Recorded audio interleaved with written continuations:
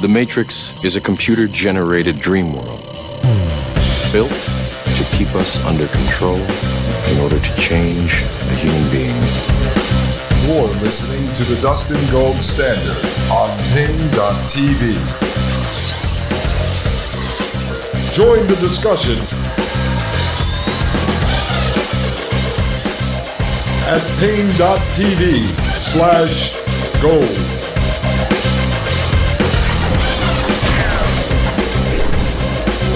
Ladies and gentlemen, welcome to the Dustin Gold Standard. My name is Dustin Gold, and you are listening to Pain.tv/gold. I hope everyone had a wonderful weekend and you had an opportunity to check out episode 134. We continued to analyze the 1995 paper, Industrial Society and Its Future, and we talked a little bit about some of the stories you've been sending me. We talked about starting to make moves to build your life outside of the system. I told you Wide Awake Jim would be back here on the show today for episode 135. He was a CPA, a financial planner, and then got into oil and gas royalties back in 2010. And as you know, he's been on the show now, 8 or 9 times. He just keeps coming on. He's got hundreds and hundreds of documents he's reviewed from the Bank for International Settlements all the way through World Economic Forum, looking at the climate change hustle, the green energy grift, looking at central bank digital currency, and this overall technocratic slave system that we find ourselves in today and that is growing every single day that goes by. So Jim has now read, as I mentioned yesterday, at least 2 more books since his last appearance, which was less than a week ago. And so now I have 60 pages of highlighted books. I've got more articles he sent over. So today what we're going to do is we are going to try to get through the Green Swan document that we started, and then Jim wants to introduce you to these books he's been reading. He just constantly consumes information. I think Jim does, as Mike Moore of the Thomas Paine podcast tried to get Jim to launch his own podcast. I think he needs one at this point. Jim has at least 5,000 episodes ready to go in the can. Jim, it's great to have you back on the show. How was your weekend, sir? Weekend was good. It was relaxing. I didn't read too much, but I enjoy reading this stuff. And yeah, I'm 1.5 books further since our last conversation. I know. Well, that's the thing. I tell the audience I'm on a text chain with you and Maria Albanese, who's co-host of the Thomas Paine podcast on Fridays.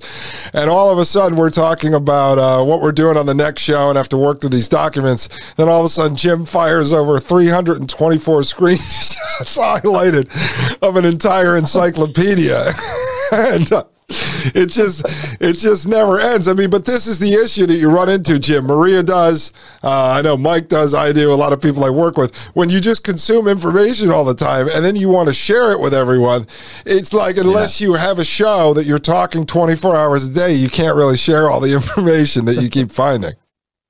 No, and I just want to make sure I'm not the crazy one in the coffee shop laughing when I'm reading this crap. It's just hilarious. That's what I told the audience. I said, you're always on the road, whether for business or personal. So you spend a lot of time in independent, privately owned coffee shops where you are trying to preach to the management and the employees, but using it as an opportunity to test out themes and narratives and bumper sticker slogans and get a feel for the streets. That's what I like to do. That's why I talk to a lot of the Instacart workers and the gig workers, because I like to get a feel for people at the street level that aren't consuming all this, how you break through in a conversation and explain some of this to them and warn them about it, which I told the audience that we were going back and forth in text between you, me, and Maria on, this video series and a possible documentary, and we're starting to figure out how to frame it to reach a younger audience, because at the end of the day, it's not really about you or me. It's about our kids, our grandkids, and those folks out there that are going to have to grow up in this system. I think you and I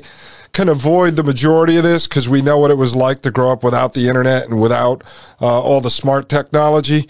So if we had to run away and live in a rural area, we could last another 20, 30 years. It's the young kids, unfortunately, that are going to grow up inside of the prison system if their parents are raising them attached to devices all the time, and who knows, running around with a microchip in them. That'll probably be coming in the next few years.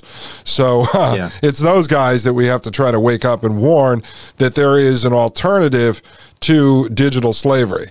They just don't know what it is because they didn't grow up in it.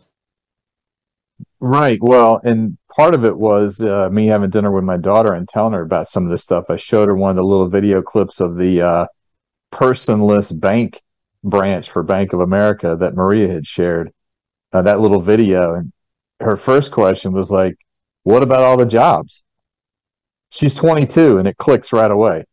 What about all the jobs? And then I explained to her about the McDonald's with, completely robotic, and the frictionless grocery shopping, and the gas station in Alabama that's got no employees. I'm like, this is what they want. And she goes, well, what are people supposed to do all day? I go, well, they just assume you're going to put you on your VAR headset and either go take a walk in nature or play video games all day, and you're going to be happy. Yeah. She's like, that's crazy. So I told her we were floated the idea of the video buyer, and that's when she said, you've got to get it on TikTok because all young people have TikTok. And she showed me some of the videos that pop up on hers, and most of the kids aren't in, they're not seeing the transhumanism stuff. They're not seeing the crazy stuff you found when you started doing research on TikTok.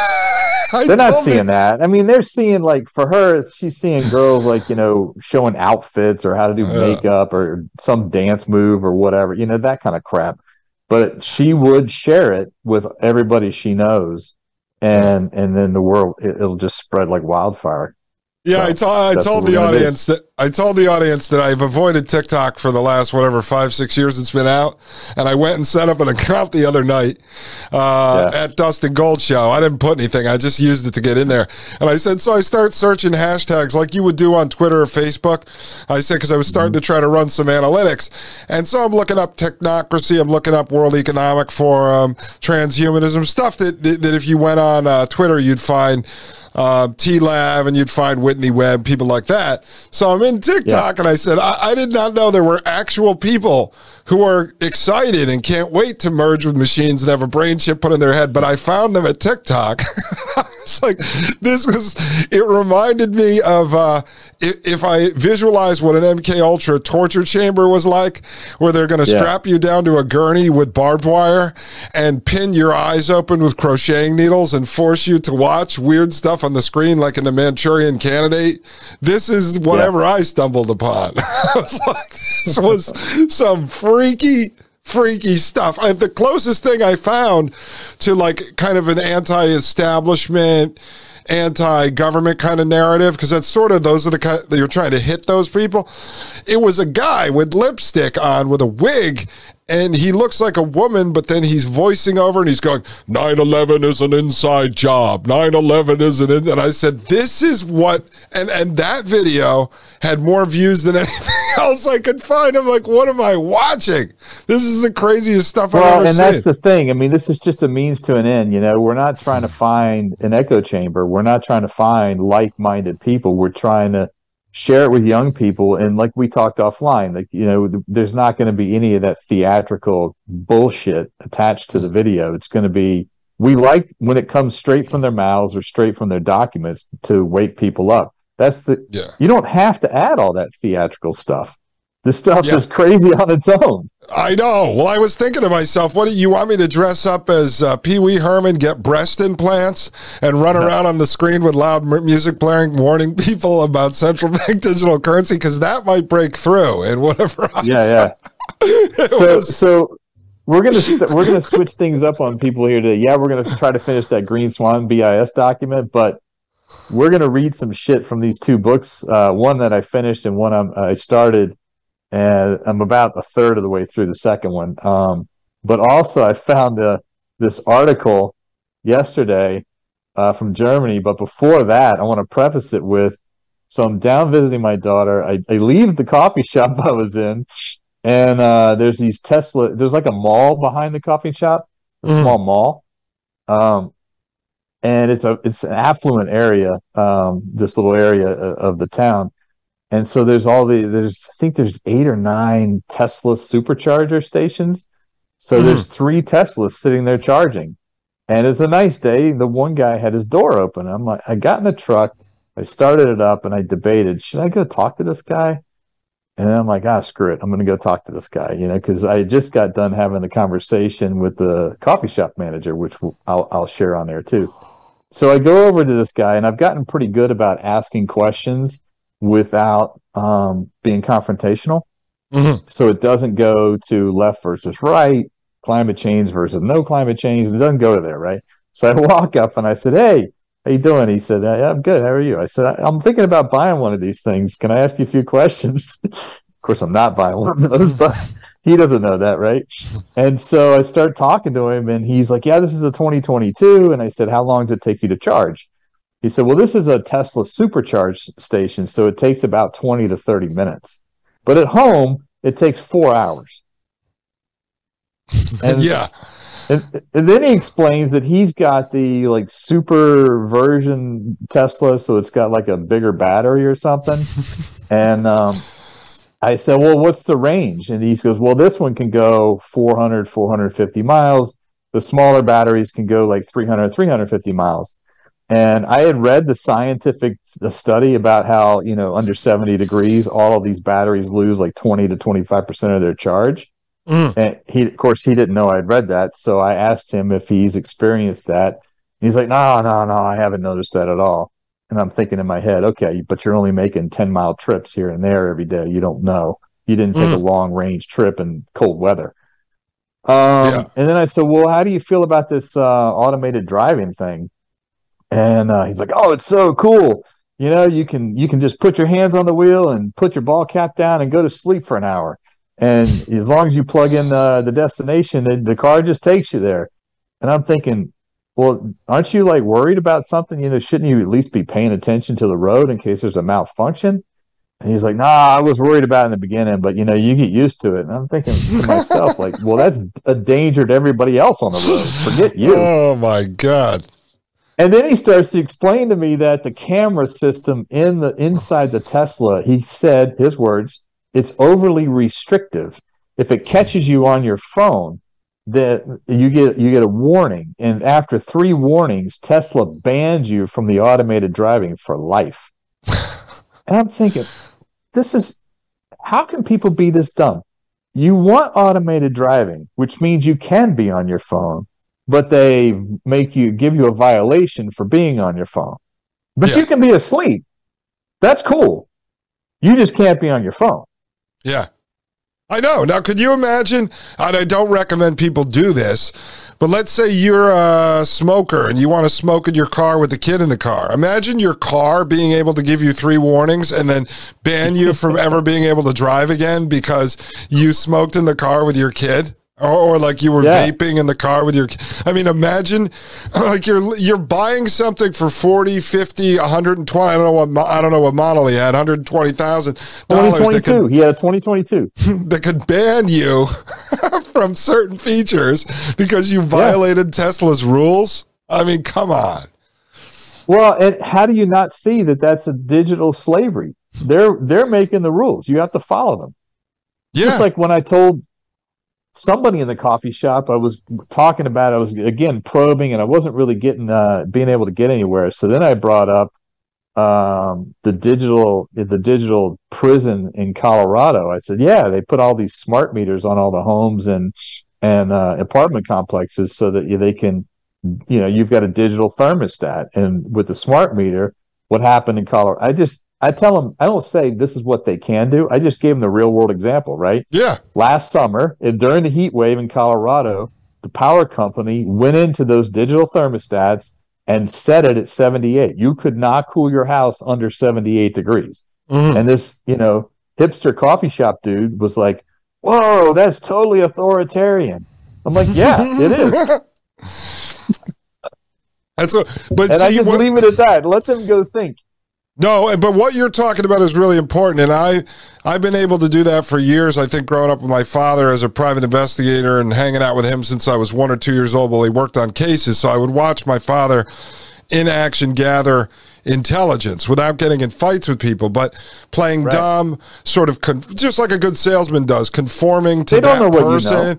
No, and you'll generally find people both on the right and the left, if you're at a family gathering, some people have this thing where it's like this level of narcissism where they just assume you are what they are.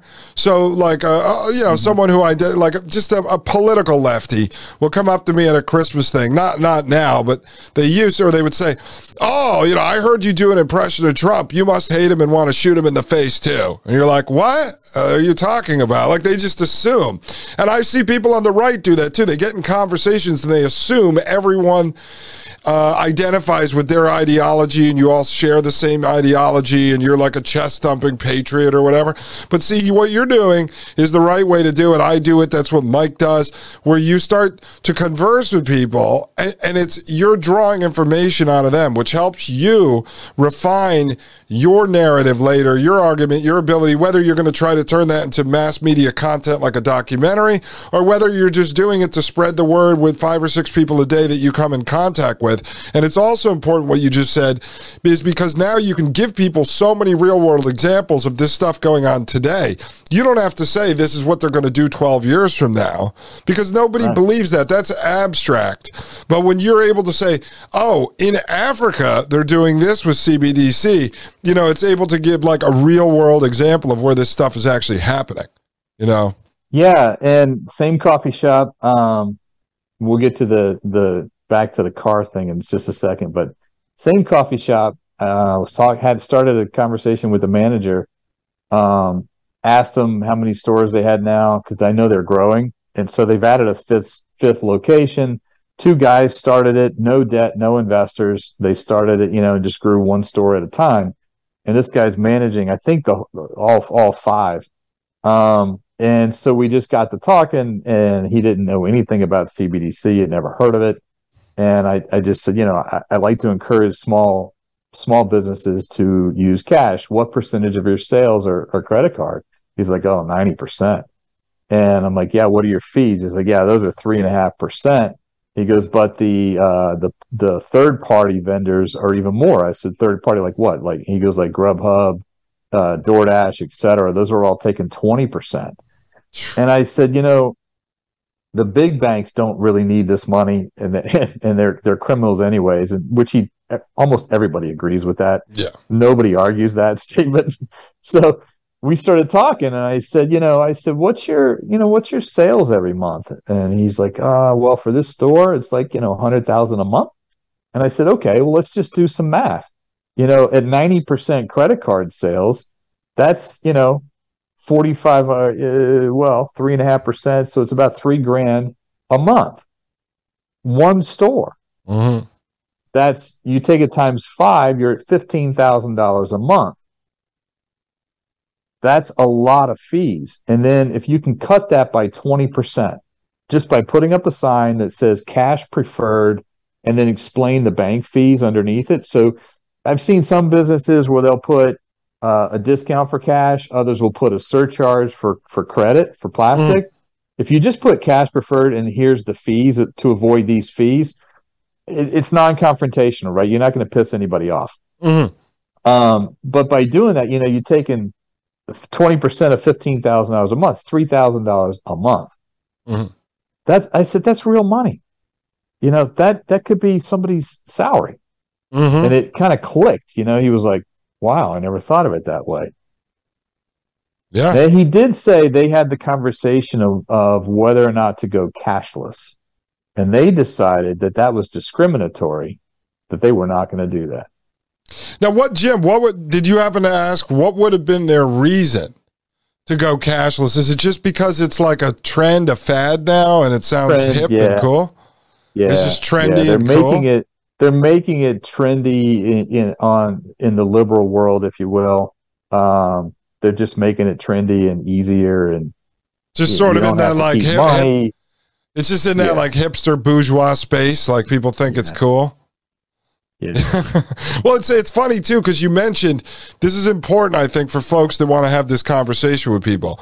The majority of people look at the banks, the bankers, Wall Street now as boogeymen. See, the left, when they created the orchestrated Occupy Wall Street movement 10, 15 years ago back under Obama, see, that's still ingrained in their culture, that they don't like the banks and they don't like Wall Street because they had the left-wing actors, the puppets, the WWE wrestlers attacking Wall Street and the banks. It was generally the conservatives back then. We were trained, or I came from the right, was trained to be the ones cheering it on, going, no, Wall Street's awesome and corporations are people too. Like we were told to say that. Now, really since 2015, as the veil's lifted, people that identify on the right now hate Wall Street and the banks. So the bankers are the best target when you're trying to talk to people about the evil guys behind the scenes that are stealing from everybody and trying to drive us into a slave system. One, it's accurate because we see it all coming out of Bank for International Settlements, the international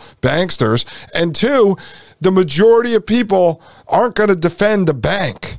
I mean, even the people that I had to talk to that worked at Citibank, like the cashier and then this manager who worked there when my wife's money got stolen, they hate the bank they work for. Like that's they will tell you they hate it. 99% of the people, or I can't say that because there's 5% of the U.S. don't have a bank account, right? So 95% of the people, the remaining 95%, at some point have been screwed over by either a bank, a credit card company, or a Wall Street firm. So, they all hate the banks. Yeah. It's like if you're doing comedy, you're talking about interacting with the government, and you write a joke bashing the DMV. The majority of people agree with you because the majority of people have had to deal with a DMV at some level. So, but a 5-hour line for nothing. But that's why you're right. If people want to go out there and preach this stuff and start to experiment talking about these things to friends and family that they think are interested and want to know more, talk about it from the perspective of the bankers rather than starting off a conversation talking about Republican or Democrat or conservative or liberal. You can't even define any of that stuff anymore. The fact is, you have the bankers at the international level that are trying to centralize power. People have been talking about New World Order for years, global government. That's where it's coming from, folks. It's the bankers.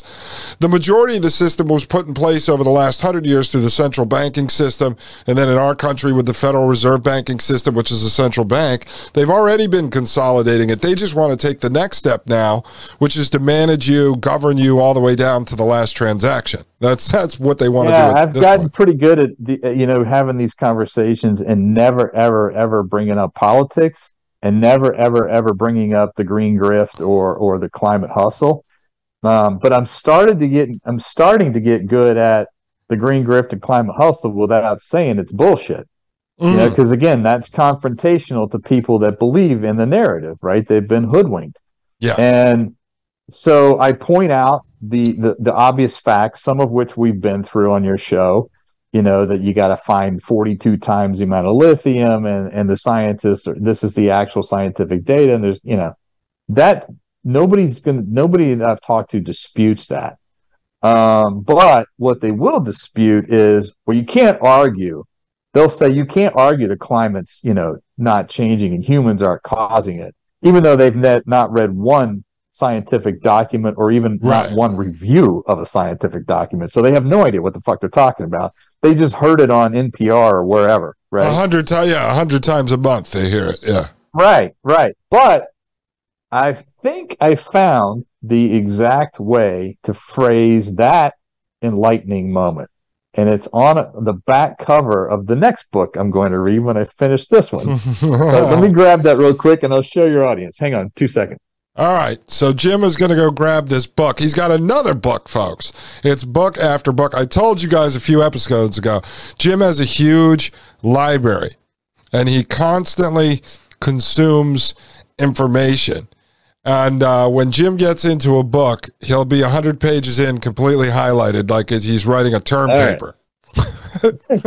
So this book, the author of this book was in the documentary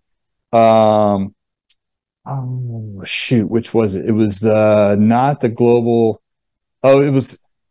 I'll get the name of it and I'll get it texted to you later. We'll add it to the show. It's a documentary where these environmentalists went around and they were trying to figure out if this solar and wind was really going to work. And they came to the conclusion that no, it's not going to work. Well, here's the book. And that's called Green Illusions? Yep. And this is the author. The Dirty Secrets of Clean Energy and the Future of Environmentalism. Ozzy Zehner, Zehner.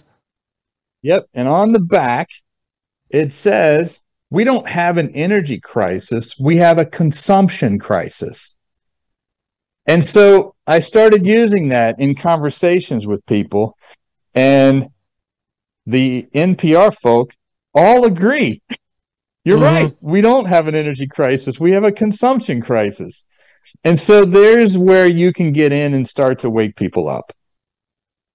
That's a great way to phrase it. There was another thing that was similar to that, but no, it's great. It's like what I talk about here. Because we've been driven into and engineered into sort of this consumeristic, materialistic society over the last 100 years. And this has nothing to do with politics. It has nothing to do with capitalism. It has nothing to do with any of that. It's just we've been driven into this system. And that's why Maria Albanese sent me a video that was making its rounds on Twitter. I think it was from England.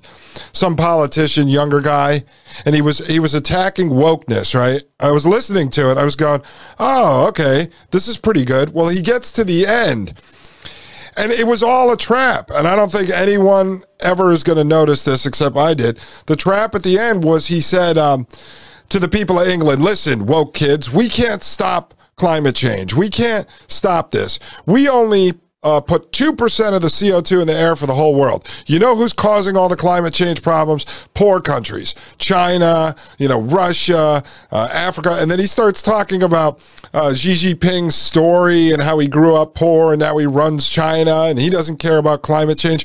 And then I said, where is this guy going with this? And finally, in the end, he goes, the solution is more technology. We need to create this technology to govern how we do. And I said to Maria, did you send this to me because you notice he's creating the setup to drive self-identifying conservatives into a CBDC carbon credit-based system? And she goes, oh, do you think that's what he was doing? I thought it was a great speech. I said, the solution is never maybe get rid of some technology. It's always more technology is going to fix the problems that they claim was created by technology. Tell me how a bunch of poor people out in an indigenous village are polluting with CO2 versus the people living in an industrial, consumeristic, materialistic society with throwaway plastic bottles. How the hell are those poor people polluting more than we're polluting? I was laughing. I said, you can't buy this. This is crazy. But you're right. It's consumption, not energy. Right. No, that's great. And the whole climate change thing is all about developing the South. These elite massive multinational corporations, global corporations, and the really elite, they made money on developing the North. Now they want to develop the Southern Hemisphere, and they want to make sure there's enough resources to do so. Yeah. And they're telling you that if they go into these poor mud hut villages and they start building mega warehouses and Amazon warehouses and all this other stuff, that somehow that's going to help fight the climate change. And it's these poor people living in mud huts that are creating I've read some, I'm laughing. I'm like, you're going to try to tell me that if we turn their mud hut village into New York City, that somehow is going to fight the pollution that you guys are claiming is the problem? Yeah, it's almost like the inflation numbers we get from the government. If anybody trusts those, you're an idiot. I read this in an article the other day. Since 1990, 32 years, right? Do you know how many times the Bureau of Labor Statistics has changed the math on CPI inflation? I only know because you sent it. I think it was 29 More times? than 24 times. Yeah. In 32 years. Yeah. Like I said to you, they changed the math, and they've done it. They do it with all kinds of statistics. I pointed out to you under the Obama presidency, they were claiming because it was It was a big issue at the time. So they wanted to say the Obama administration was deporting more illegal aliens than any other presidency. Yeah. And then you found out they changed the math. So they were taking people that were turned away at the border and counting those as actual deportations.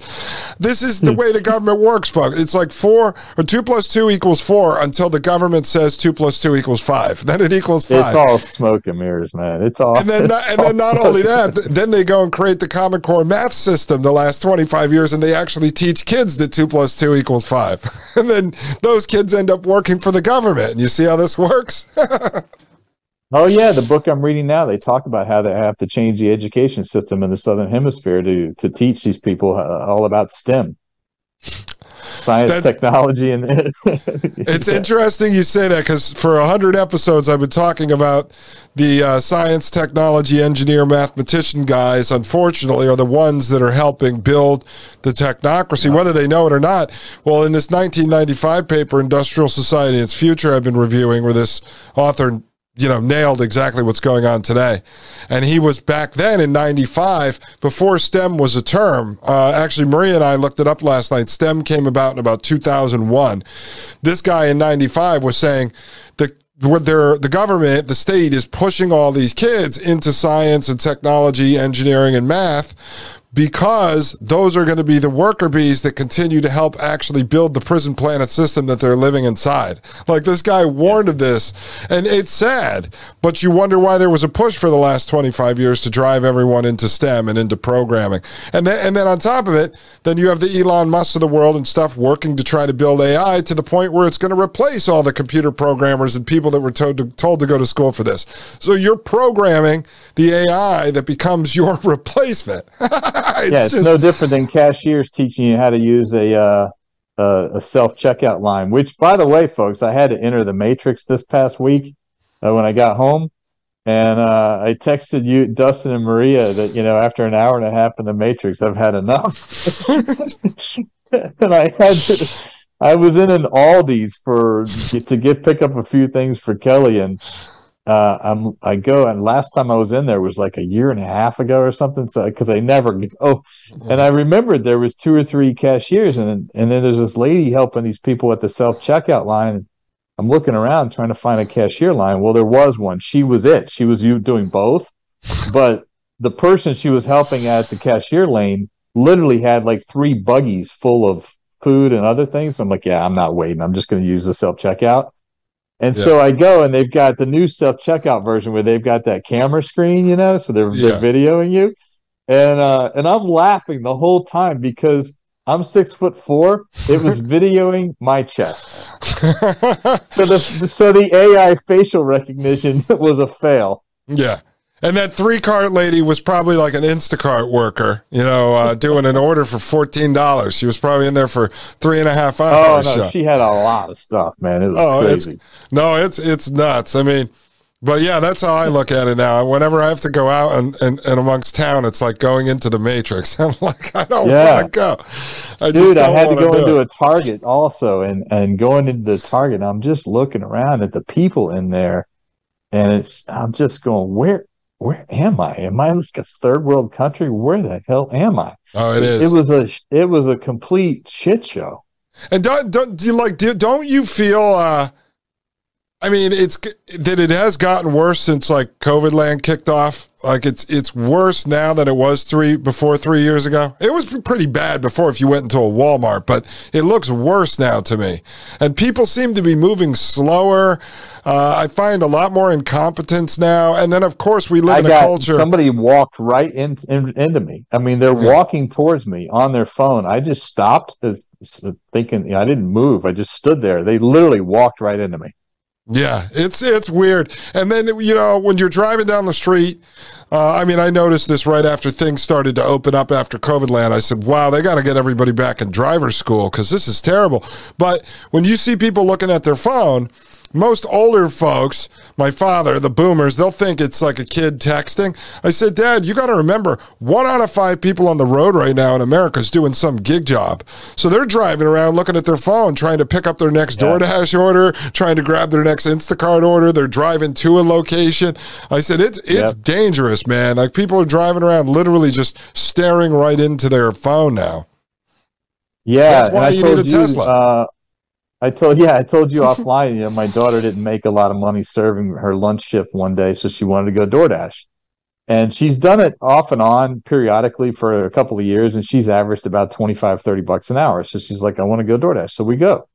That's fine. We grab an early dinner and we go. First order, she's like, oh, this is weird. It doesn't show me what I'm going to make before I accept the order anymore, which was new to her. She hadn't done it in so long. She didn't know that it had changed.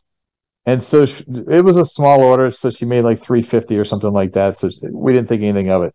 Second order doesn't show her again. It's a big order from a chicken restaurant chain, and we deliver it, and she makes another 350, and this message pops up.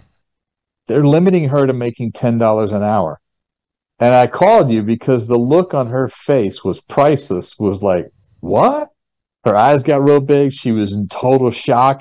She goes, that doesn't even pay for my gas. Now, we were in my truck, but she's like, and she's figuring it out real quick. Like, that doesn't even pay for my gas. She goes, forget this. Let's go get ice cream. So I said, well, now you know. I explained what you had said on your show, Dustin, to her. And I said, now you know, and you need to tell all your friends. So on the way to get ice cream, she's texting all her friends about what she just experienced. Yeah, it's outrageous. I mean, I had said it on Mike's show 2 years ago, way before I started this show. I warned people. I said they have the ability, all of the gig apps, they have the ability to throttle folks. And this is why I've warned people. The world that we're moving into now, it's not just service workers like Instacart grocery shoppers or your daughter doing fast food delivery or restaurant delivery. It's not just the Uber and Lyft drivers. People like myself or Mike Moore that are doing podcasts, we rely on these platforms owned by the technocrats. And when you're making money on the public side, it comes from ad revenue. You have no idea if they're cheating you. They could turn off your ads at any point they want. They did it to Mike. He's talked about it publicly. I used to produce for a guy on YouTube. He was making $8,000 a month on YouTube ad revenue. Next month, the check comes in for $500, and they won't tell him why it dropped from $8,000 to $500. A lot of creatives out there are selling their stuff on Fiverr. You're in America competing with some guy in India or China or somewhere else who's willing to take $1 an hour, and all of a sudden you got to drop from $100 an hour that you used to make to try to compete with a guy who'll do a logo for $3.45. So you have Fiverr, then you have creatives selling on Etsy. You have people that used to do flea market world. Now they're all in eBay, Facebook Marketplace, all these controlled environments. And the majority of these companies are owned and controlled by the same venture capitalists, backed by CIA's venture firm In-Q-Tel, and or going all the way up to the big bankers. So this is part of technocracy, that you're being driven into these internet ghettos where you're relying on them to make money. And like with your daughter, that's the first time I've heard where they actually told you were limited to $10 an hour. With Instacart, all the people that do it know they're doing that because they'll hit a big order like $65, $70, $100 in the morning, and then their app doesn't work for the rest of the day. They're not allowed to make any more money. So we knew this was going to happen. But if you actually start to look at some of the articles and white papers I covered here, the gig workers are actually one of the major targets of how they're going to introduce UBI, because they're going to have all these people that don't work full-time jobs, and then they're going to say, we know you were making $1,500. And a hole in the resume now. Yeah, a hole in their resume, and they're going to say, we know you were making $1,500 a week, and now you're only making $300 a week, but we're going to make this up with, they'll call it, a stimulus check, a gig worker stimulus. It'll have some creative name, and then, boom, universal basic income. It's like ripe for the taking. It's really genius how they do it. Well, plus, like what we talked about offline, too, is taking all those typically younger, folks out of the service industries, wait staff, etc. It takes them out of these restaurants. So you shut down a lot more. COVID shut down a lot of local and small businesses anyways, just with the lockdowns. You take away their staff and their employees, you're going to shut down even more.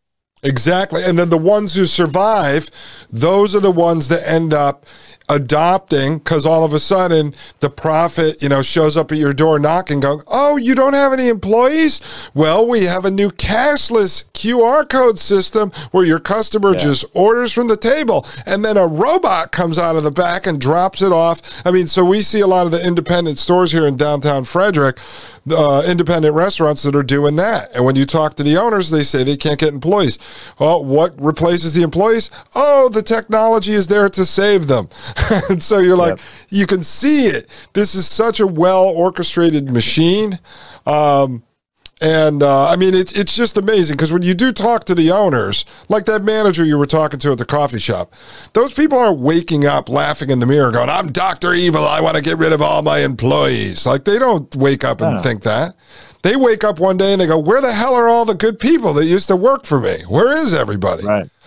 Right. And so, it's pretty crazy. Now, you want to look at this article here that you had sent over on the water bottles? So we're back to EV cars. This is classic. No, we'll do the bottled water first. Okay. So this is an article, America runs on bottled water. It's the most popular drink in the country, and it has a 4,000% markup, people. 4,000. Wow. And it's responsible for what? Tens of millions? I couldn't read it, the first sentence. Oh, the most popular drink in America is sold at a 4,000% markup and is responsible for tens of millions of discarded containers each day. Bottled water. A day. And guess what, people? I've read, 3,000 pages. I didn't read once about single-use plastic bottled water being a problem. Oh, in any of the banker, of the banker UN documents or any of that kind of stuff. I didn't read any of it. Oh, which reminds me also, when I was in that Matrix for an hour and a half, I went into a Panera Bread for the first time in, a year. And they had changed the marketing. So on the menu, it had this green stuff. And where the coffees are, it used to be like a dark brown or black backing with white lettering on the different, like whether it's caffeinated, dark roast, light roast, or whatever. Now it has a green backing. And I sent you pictures of this, right? So it's real. And on the menu, it's got symbols at the bottom. It's got a leaf symbol if it's vegan, and it's got a fork symbol. I've never seen the fork symbol. That's my first time seeing that because I don't really go in the Matrix, right? So it's this fork symbol, and I don't go into chain restaurants. So I'm like, what is this? And I'm reading it. It said the fork symbol means that particular item is climate friendly, according to the World Resource Institute.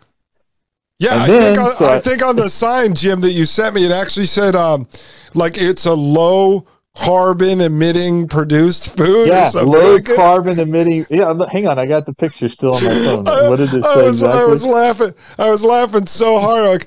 Like, see, I like when people go in there like a normal person and they look at the menu. Is this only there to further market us into believing this stuff is real? Are there actually people that buy this? Like they actually believe it? Yeah, it says climate friendly with a green fork next to it. It's insanity. Climate friendly. It says climate friendly, delicious, low carbon meals certified by the World Resource Institute. Yeah, low carbon meal. But here's the irony, people. I get a little pastry and they give me I said, do you have a plate? No. All they have is a bag. So they don't have a plate. And the utensils, plastic.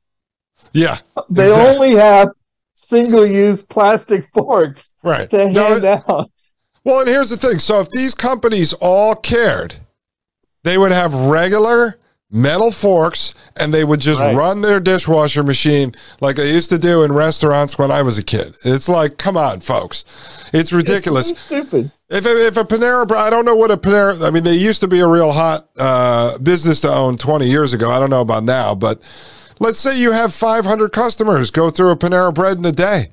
That's 500 forks and knives that get thrown away in the garbage. I mean, serious. Yeah. It's insanity. It says on that article. But the irony is that the logo for the low carbon meal is a fork. Yeah. It's insanity. And it says, you can't make it up. That article says plastic bottles and plastic bottle caps are among the most common items to pollute the oceans. Yet the U.S. has introduced few regulations to rein in their use. I mean, so because it didn't come from the BIS or the UN, so they're not doing anything. And I mean, and so people know. I mean, the plastics are all petroleum based, and so when they're talking about all of their fossil fuel stuff, yet it's okay because Pepsi and Coca-Cola are woke companies, so they're excused. Well, remember we read that article I don't know how many shows ago. We read that article from Coca-Cola and it said how many billions of bottled water they produce a year, and the CEO came right out and said, "We're not going to reduce that because people want it." Yeah. Here's the other part that you wanted me to pull up. This was at ScienceDaily.com. It says reusable plastic bottles release hundreds of chemicals. Study finds. This was from February of last year. So that's plastic anything. I mean, it could be water, it could be soda, whatever. Just stop using these plastic, single-use plastic drinks.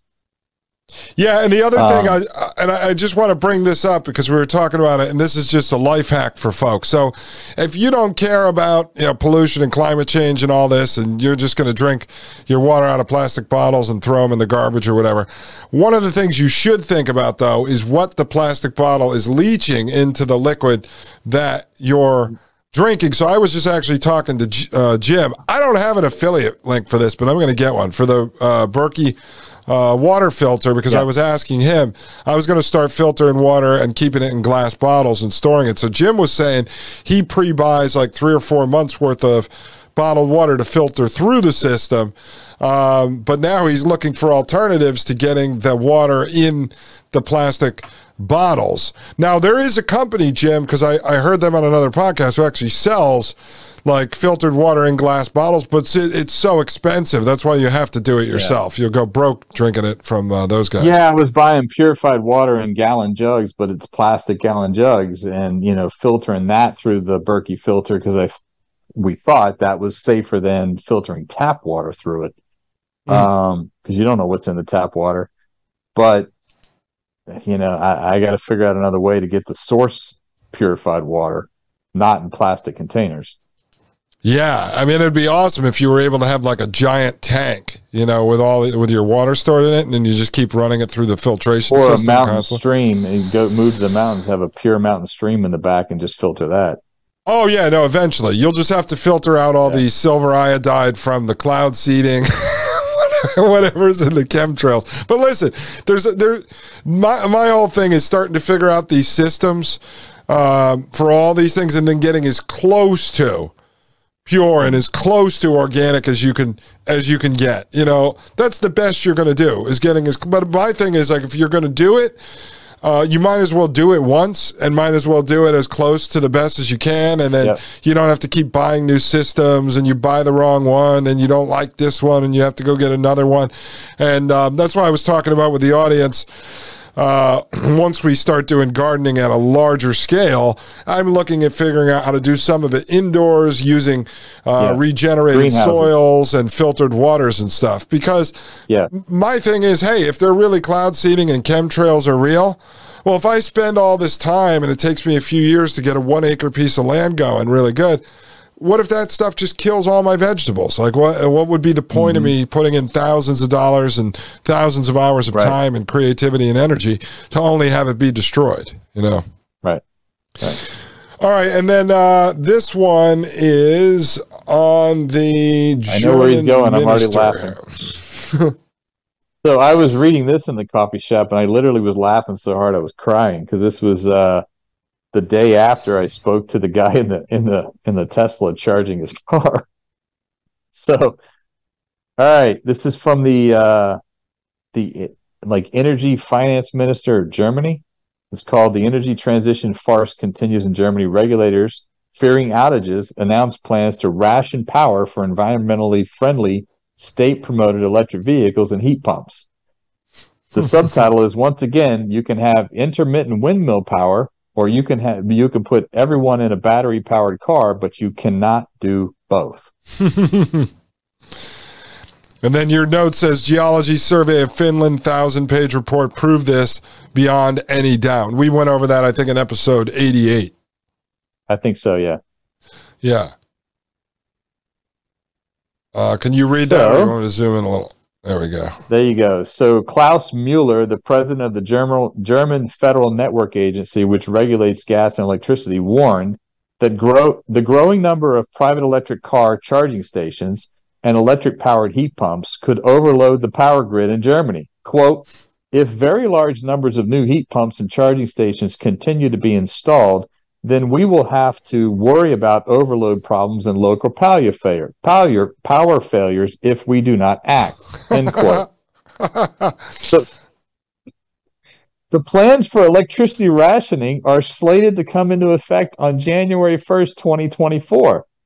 Even in the event of power rationing, private charging stations would be able to draw enough power to charge an electric vehicle battery within 3 hours for a range of 50 kilometers. So let's put that into perspective. So it's going to take you 3 hours to charge your car, and you can only go 50 kilometers.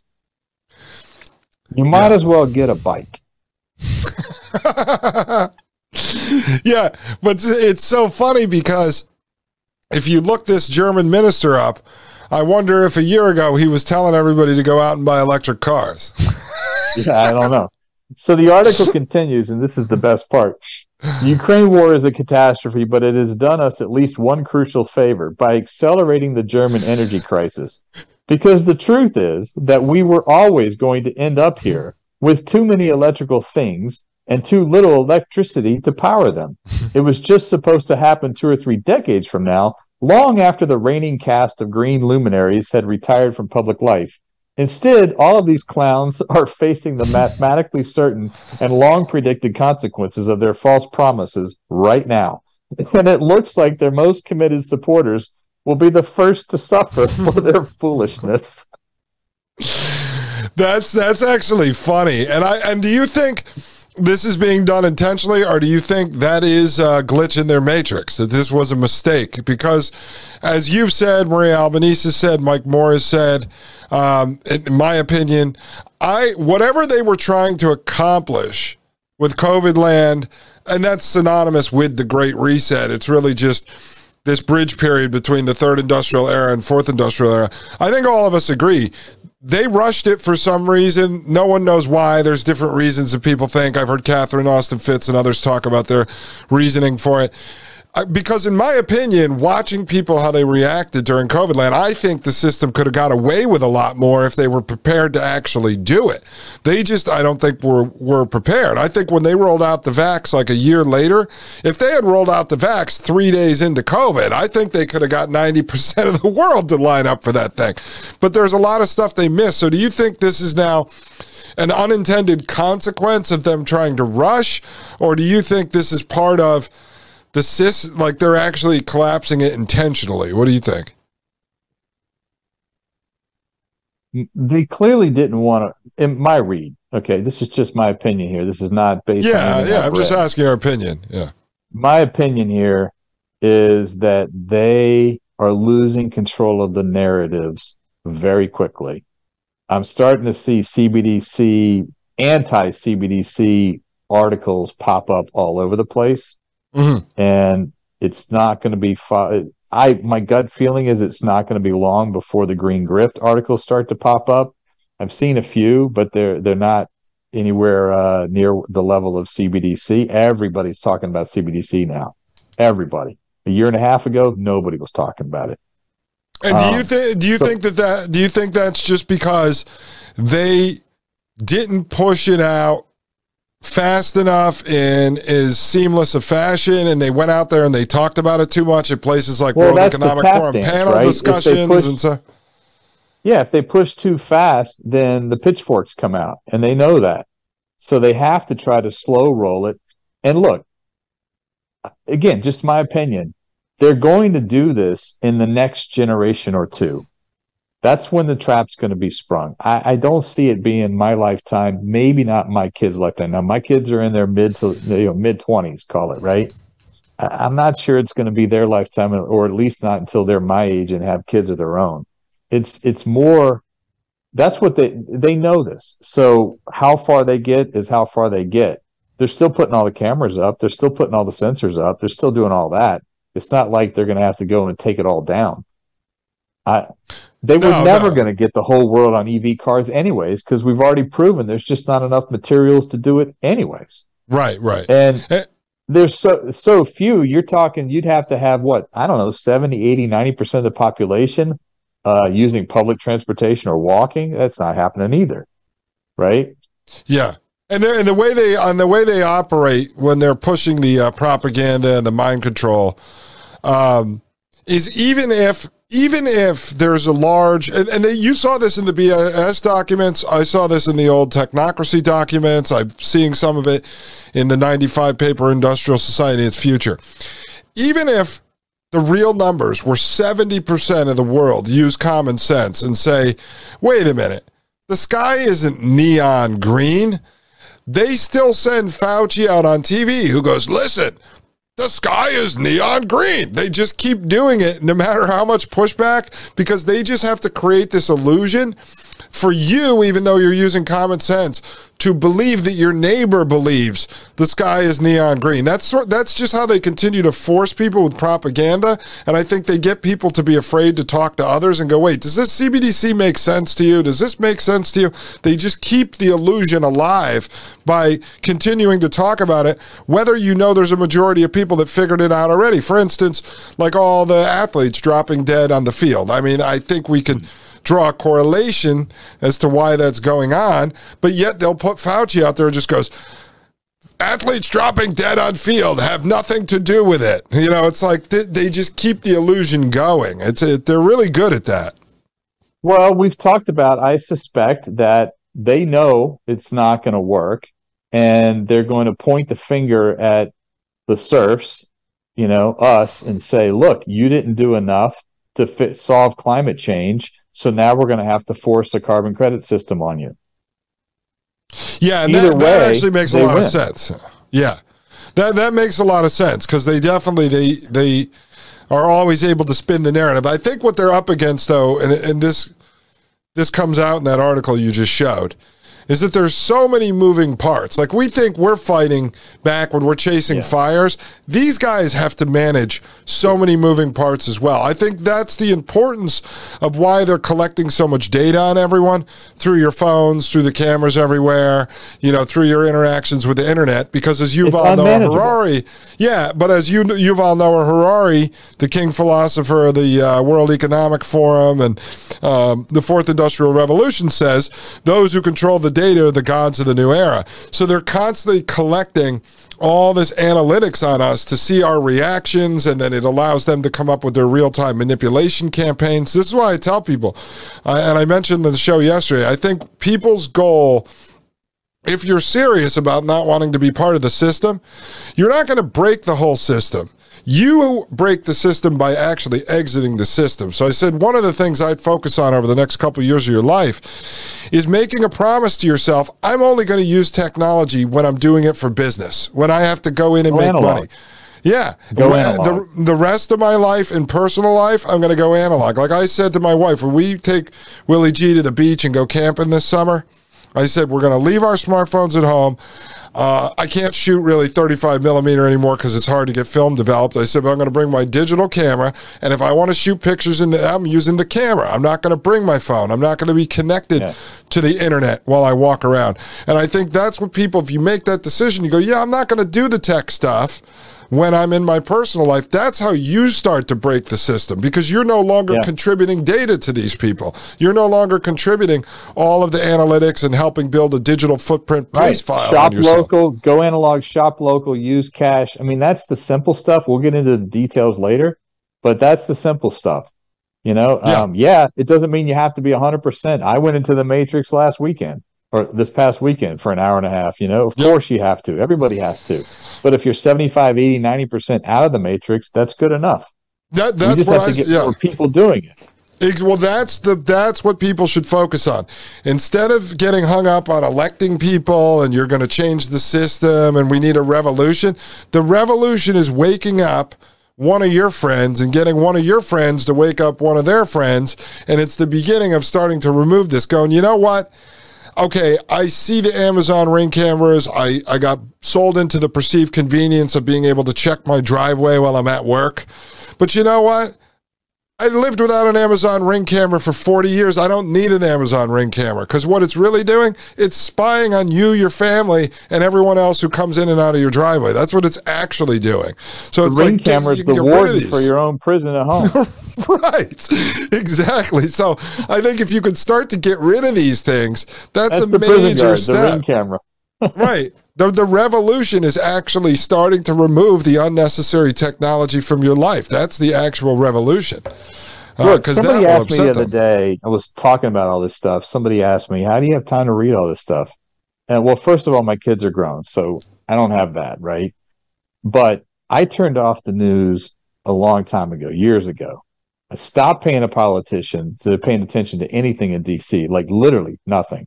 Mm-hmm. I might read a document like the Biden administration did an EO executive order on 30 by 30, which we're going to connect all those dots to. But anyways, I stopped paying attention to that. I don't watch regular TV. Somebody asked me this yesterday. Are there any NFL games on? I'm like, I don't know. I don't watch it. I don't have a clue. Who's playing? I couldn't tell you, man. I don't have a clue. Now, I played soccer. I still watch, English soccer, but I go down to the local English pub to Rob's place so I can patron him and watch the game that I want to watch because he's got it streamed, right? I don't watch TV. I'll watch some documentaries, but that frees up a lot of time. A lot of time. You have no idea until you do it. You literally think you're only watching an hour a day or whatever, but you're always on your phone. You're always looking up articles in that world. And when you stop doing it, you have a lot of time. Definitely. And if you stop messing around on Facebook and other unnecessary things, that's why even for me. I left Twitter. I was only there like 7 months.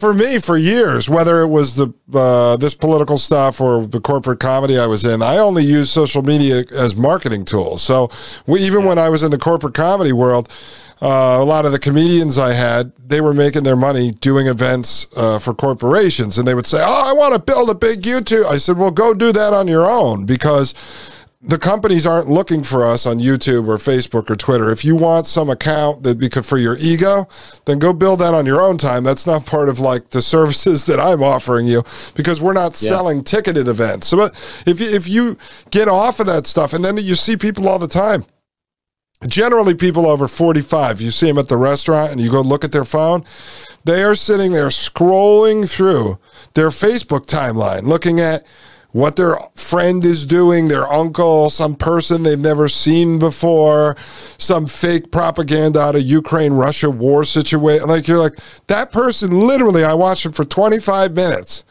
And they probably do that 10 times a day. That's 6 hours out of their day. Yeah. My dad has Fox News on all the time. That's my dad. I can't tell you how many times I've told him, you could get Jesus elected and nothing would change. Why are you watching this? And he just looks at me. He doesn't have an answer to that, by the way. There's no comeback because he knows it's right. It's true, but he still watches this crap. And my mother's sitting in the chair next to him on her iPad, and she's scrolling through, like you said, Facebook. And the other day, last time I was up there, there was a picture of like a group of people, and I said, "Who's that?" She goes, "I don't know. It's just Facebook." And I'm like, "Then why are you watching it?" Like, why are you looking at this? And then why are you? And the crazy total thing, strangers. Well, it's like Maria Albanese texted the other day. She said to me, "The more technology we have, the less freedom we have." And then in my review of Industrial Society, Its Future, that's 95 paper yesterday, I was talking about Maria, and then I end up on this section, and that's what it was all about. It was about the more technology that's introduced, the more freedom that you're losing. You just don't realize that that's what's happening. And I've said to people from the beginning, it's always about selling you perceived convenience. It's convenience, It's convenience. Well, convenience is you're selling out your human autonomy. It's just like with you. I mean, you with all the printed books you have, short of a fire, you have all the printed books. But when you buy the books, I don't buy digital books because I like years ago when the iPad first came out, I was like, oh, that's cool. Then I started saying, well, what happens if the cloud goes down? Or what happens if my iPad breaks and I don't have $2,000 to buy a new one? I'm not going to be able to read these books anymore. Then on top of it, if I want to lend it to somebody, I can't even do that. I can't lend them a copy of my book because I don't actually have it. I just have a digital copy inside my tablet. It's crazy. My daughter was looking at all these books that I bought over the last few years, and this is coming from somebody who, I'll admit it, I was a math guy. I hated reading. I mean, I did reading for like financial planning and the business that I was in, but I hated just reading, right? I didn't enjoy it. Now I thrive on it because it's almost like I have this insatiable desire to absorb and learn material. So I actually enjoy it. It does help my business also, but I'm learning stuff. My daughter's looking at all these books. She's like, why do you have all these books? And she knows I don't read like fiction novel crap. And I said, well, I do plan to read them all and get to them and learn. But, B, is that they're to pass down to you so that you can have them and learn and read them yourself and educate yourself. It'll always be in the family. If they ban these books at some point, we have them. Yeah. Exactly. And the other thing is that they decide they don't want to use them for that purpose. When you're gone 25, 30 years from now, at least your family will have a pretty large amount of toilet paper. So right. Or kindling starter firewood. Exactly. So, I mean, it's multi-purpose. That's what you got to tell her. 20 years from now, we might not have toilet paper anymore.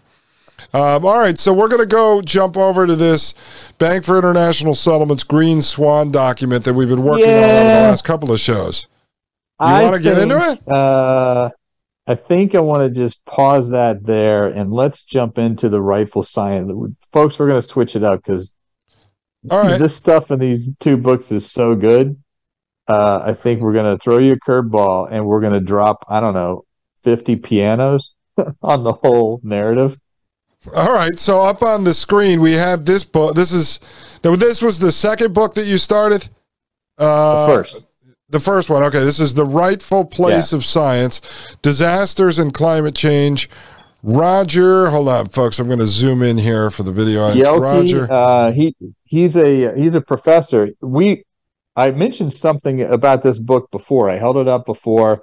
And this is the scientist that we talked about on 2 shows ago, I think, or one, I don't know, the last episode, that he believes in climate change. I read all those questions, and he's like, yes, it exists. It just doesn't cause the disaster damage is not caused by human-driven climate change. It's more about people moving to the path of the hurricanes or whatever, right?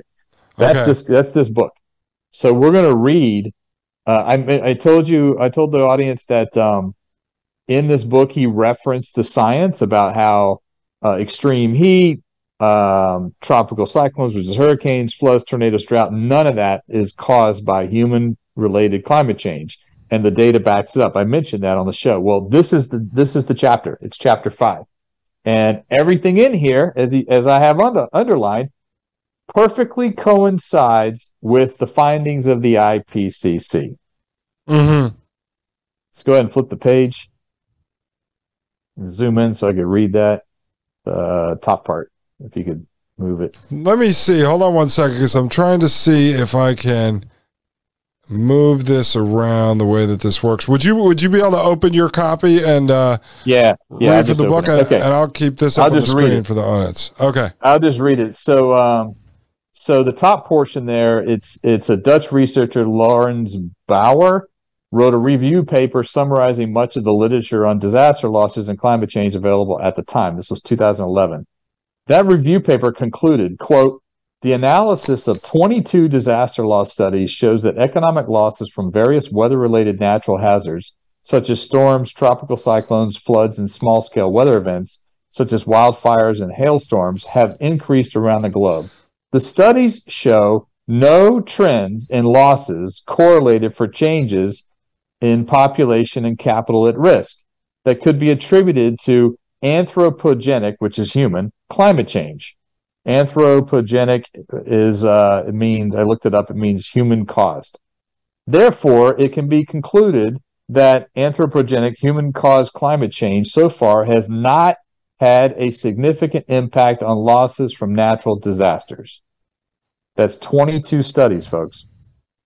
Hey, and Jim, just a quick question for you, because you see this come up, obviously, the last 30 years with the climate change hoax. So when they talk about human-caused climate change, they're not just talking about gases emitted from like a human being physical body.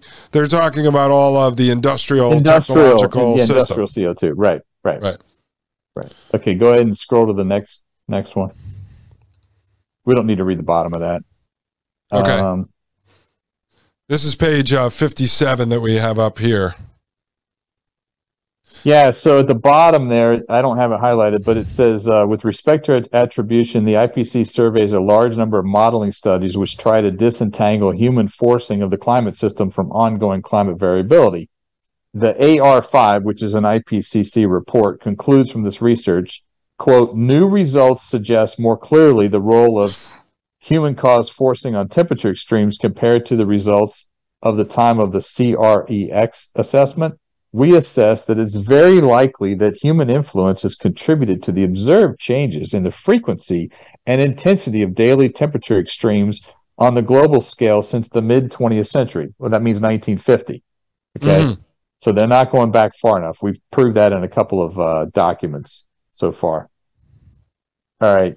We can skip that page. All right.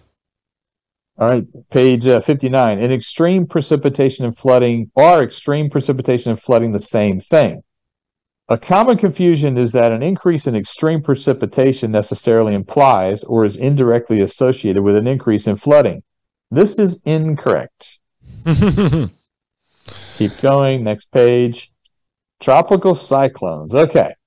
In a 2014 paper, we found that U.S. hurricanes are responsible for almost 70% of the overall increase in disaster losses since 1980. Okay. Well, when you go to the next page, we have normalized U.S. hurricane damage 1900 to 2017. Okay.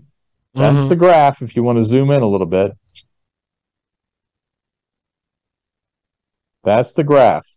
Okay. On the next page, you've got 4.2. That is the graph of U.S. hurricane landfalls, 1900 to 2017. Okay. The paragraph above it, it says a far more sophisticated check is to compare trends in the incidence of hurricanes with trends in damage, because counts of hurricanes and measures of their strength are independent of damage estimates.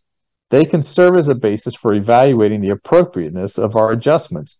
Logically, we would expect that trends in normalized damage and trends in hurricane incidents would go up in the same directions. It turns out that they do match up almost perfectly.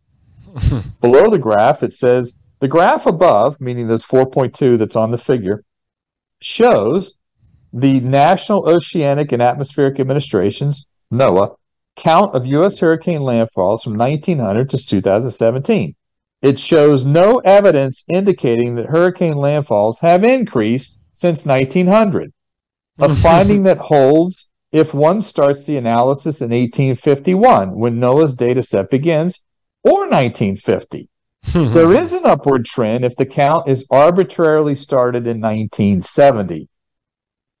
All right, yeah, you're on the next page. So if they start the data in 1970, you'll see an increase. But if you go back further, no, you don't. Reading a little further, the graph below shows the U.S. landfall intensity data. So not just the number of landfalls, but the category 3 and up. From 1900 to 2017, there is no upward trend since 1900, consistent with the trends in normalized losses. There is simply no upwards trend in the data since 1950. But there is if you start in 1970. Below the graph, it says the data show that hurricanes have not increased in the U.S. in frequency, intensity, or normalized damage since 1900.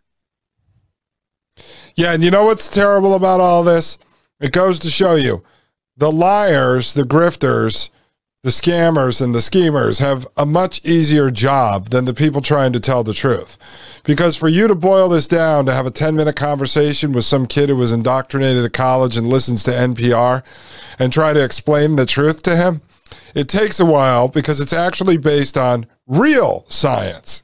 But when you're using fake science and propaganda, it's very easy to just lie to people over and over until they accept the lie. Now trying to deprogram them with the truth is very, very difficult.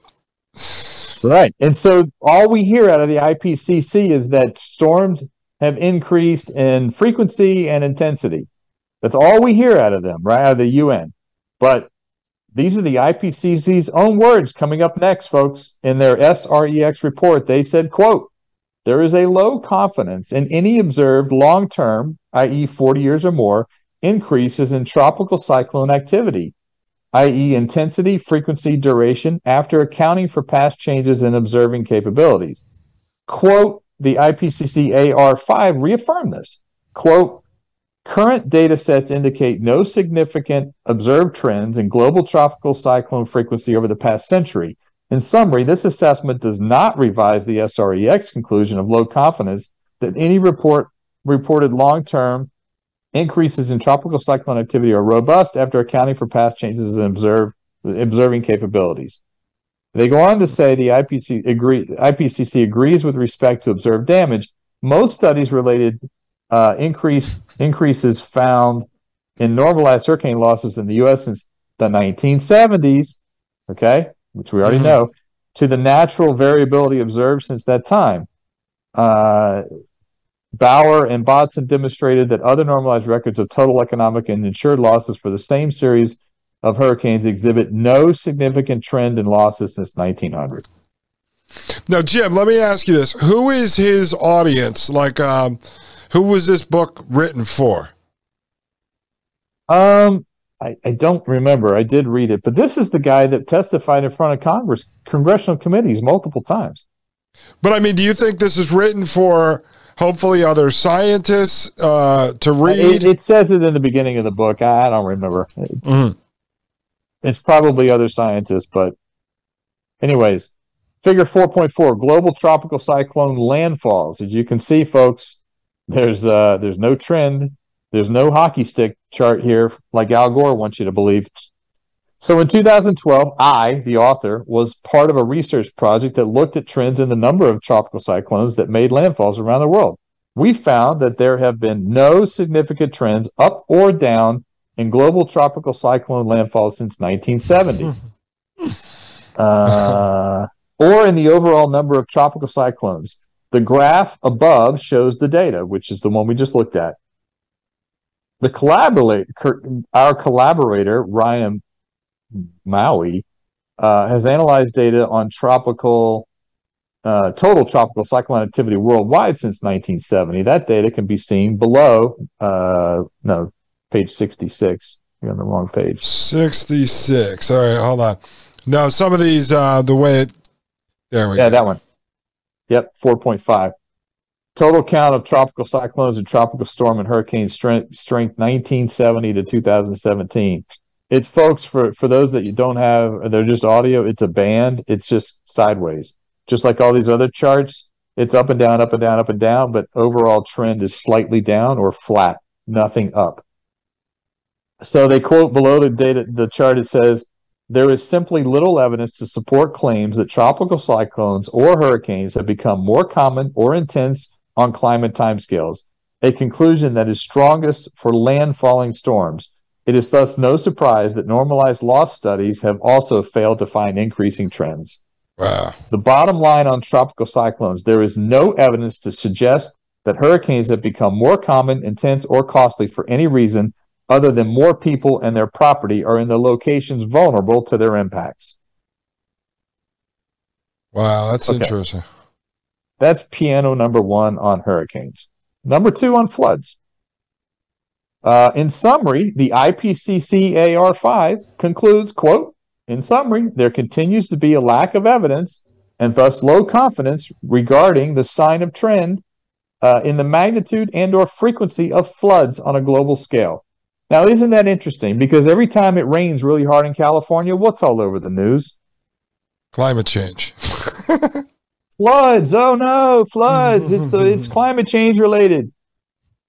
Lies. Outright lies. Well, the other thing too, Jim, is what the hell? I mean, how are we to know when all of a sudden they claim that it's raining so much and there's floods and stuff? How are we to know they're not cloud seeding since we know they cloud seed? How do we know that that's not created? Right. I mean, that's what I ask myself. I mean, it's a serious question. If all of a sudden they say, oh, Colorado has had more snow this year than they've ever had before, that's climate change, I'd go, well, you have 1,000 cloud seeding machines out there that make it snow. How do I know you just didn't turn the frickin' machines on and then tell me that it was climate change that made it happen? Right. Well, in the recent rains in California, I read, in a weekend, they wiped out the extreme drought situation. So much rain. It's unbelievable. But so they do so much tampering, like you can't trust anything. Like between the lies and then the actual tampering they're doing, how do you know what's real? Yep. Scroll. You might not have it. So page 68, the author goes on to say, this is the authors for the IPCC. Despite the diagnosed extreme precipitation-based signal and its possible link to the changes in flood patterns, no gauge-based evidence had been found for a climate-driven, globally widespread change in the magnitude frequency of floods during the last decades. The authors concluded their analysis with a plea to focus attention on more important issues than establishing a linkage between greenhouse gases and flood trends. Quote, there is such a furor of concern about the linkage between greenhouse forcing and floods that it causes society to lose focus on the things we already know for certain about floods and how to mitigate and adapt to them. Blaming climate change for flood losses makes flood losses a global issue that appears to be out of control of regional and national institutions. The scientific community needs to emphasize that the problem of flood losses is mostly about what we do on or to the landscape, and that will be the case for decades to come. In other words, you don't have the cover crops on farms, so the soil erodes, and there you go. Exactly. Yep. All right, now we're going to get into tornadoes. Piano number 3. Figure 4.6, normalized U.S. tornado damage, 1950 to 2017. Folks, there's no trend there. There's 3 or 4 outlier years where they had a lot of them, a lot of damage, but other than that, pretty normal to trending down. So we read the figure above shows an estimate of how much tornado damage would occur in the United States if each year's tornadoes occurred with the levels of population and development of 2017. The worst year for damage was 1953. But 1965 and 2011 are not far behind. In terms of loss of life, 2011 with 560 deaths saw the most casualties since 1925 when 794 people died. Overall, however, the United States has seen a long-term decrease in both property damage and loss of life related to tornadoes. Again, what happens in the summer when a tornado rips through Oklahoma? What's all over the media and the news? Climate change. Yeah, I was there in Tennessee, actually. I think right before COVID land kicked off. They had one come through that messed up some buildings. Everyone was out there helping fix the damage. And then COVID land happened, and everyone went back inside and hunkered down, and they forgot to help the people. But I remember them talking about climate change all over the news. That's what it was. Yep. So the author here in the book writes that the average annual losses for the entire 68-year period across the United States for tornadoes was $5.8 billion in 2017 dollars. However, the first 34 years, so the first half of that 68-year period of the data set, the annual average was $7.6 billion. Since 1983, a period of 34 years, the annual average has only been $3.9 billion, a drop of almost 50%. The IPCC explains that the quality of the data makes any conclusions about long-term trends problematic. Quote, there is a low confidence in observed trends in small spatial scale phenomena such as tornadoes and hail. In our analysis, we concluded that the data are suggestive of an actual decline in tornado incidents. Boom. All right, piano number 3, done. Now, drought. You ready for the next one? As with tropical cyclones, floods, and tornadoes, there is little evidence to support claims that drought has increased globally on climate timescales. The IPCC concluded, quote, there is a medium confidence that since the 1950s, some regions of the world have experienced a trend to more intense and longer droughts, in particular in Southern Europe and West Africa. But in some regions, droughts have become less frequent, less intense, or shorter, for example, in Central North America and Northwestern Australia. For the United States, the 2014 National Climate Assessment concluded, quote, there has been no universal trend in the overall extent of drought across the continental United States since 1900, end quote. The IPCC summarized its findings on drought, reaching a conclusion of low confidence. Quote, there's not enough evidence to support medium or high confidence of attribution of increasing trends in human-caused forcings as a result of observational uncertainties and variable results from region to region. Combined with difficulties described above in distinguishing decadal scale variability in drought from long-term climate change, we conclude, consistent with the SREX, that there is low confidence in detection and attribution of changes in drought over global land areas since the mid-20th century. In addition, the IPCC also concluded that recent drought in the Western United States that was highlighted by the U.S. NCA, which is that National Climate Assessment, could not be attributed to human-caused climate change. Quote, from the IPCC, recent long-term droughts in Western North America cannot definitively be shown to lie outside the very large envelope of natural precipitation variability in this region, particularly given new evidence of the history of high-magnitude natural drought and pluvial episodes suggested by paleoclimatic reconstructions. There is little evidence provided by the IPCC to support claims that drought has become more frequent globally on climate timescales. Furthermore, there is also little evidence in support of claims of attribution of causes for trends in regional drought.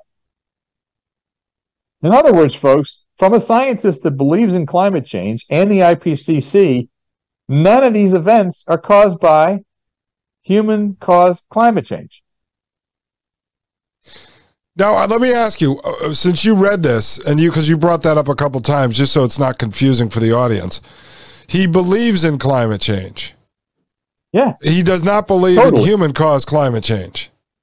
No, he believes in human-caused climate change. He does not believe that the increases in like dollar amounts for damages is caused by human-caused climate change. That's the only thing he doesn't believe. He believes everything else. But he believes there's an increase. Well, he doesn't believe there's an increase in hurricanes and all these things because of human-caused climate change, correct? Or he does? He does, but he's writing in the book, the data says it doesn't. So how does he believe it if he says that? Well, I'll go back and read the question. Well, no, that's where I'm confused. No, that's where I was confused. If he says that the data doesn't show that, then how does he actually believe it? I know, I get it. This is chapter 2, the scientific questions addressed here. No, I know, but I'm asking you what your opinion after reading this. I know, I can't explain it. He talks out of both sides of his mouth like 20 times in this book. And the book's only 100 pages long. Oh, no, I just wanted to make sure I wasn't confused. Okay, so that's basically how he is, right? He's like Trump. Yeah. He flip-flops back and forth? Yeah. All right. Well, now that makes sense to me because I was sitting here going, with all this stuff this guy has written, how does he believe in it? Maybe he just says he believes in it to give himself credibility in that, to hopefully get other scientists to read this who believe in it and then go, wait a second. The data proves that it's not true. Maybe he just says that as a way to get his foot in the door. Well, and then there's another, at the bottom of page 73, it says, perhaps surprisingly, since 1900, U.S. heat wave magnitude is down. What do we hear every frickin' summer on the news? Yeah. Oh, record days over 90, hottest year since whenever. It's climate change. It's human-caused climate change. There's no science to back it up. None. No, it's called the Weather Channel. That's what it's called. Flip over to 74. You got 3 graphs. Trends for cold spells, warm spells, and heat waves in the United States since 1900. Folks, for those that are on the radio only, the lines are going down. Mm-hmm. So 1900 had more cold spells, more warm spells, and more heat waves. Wow.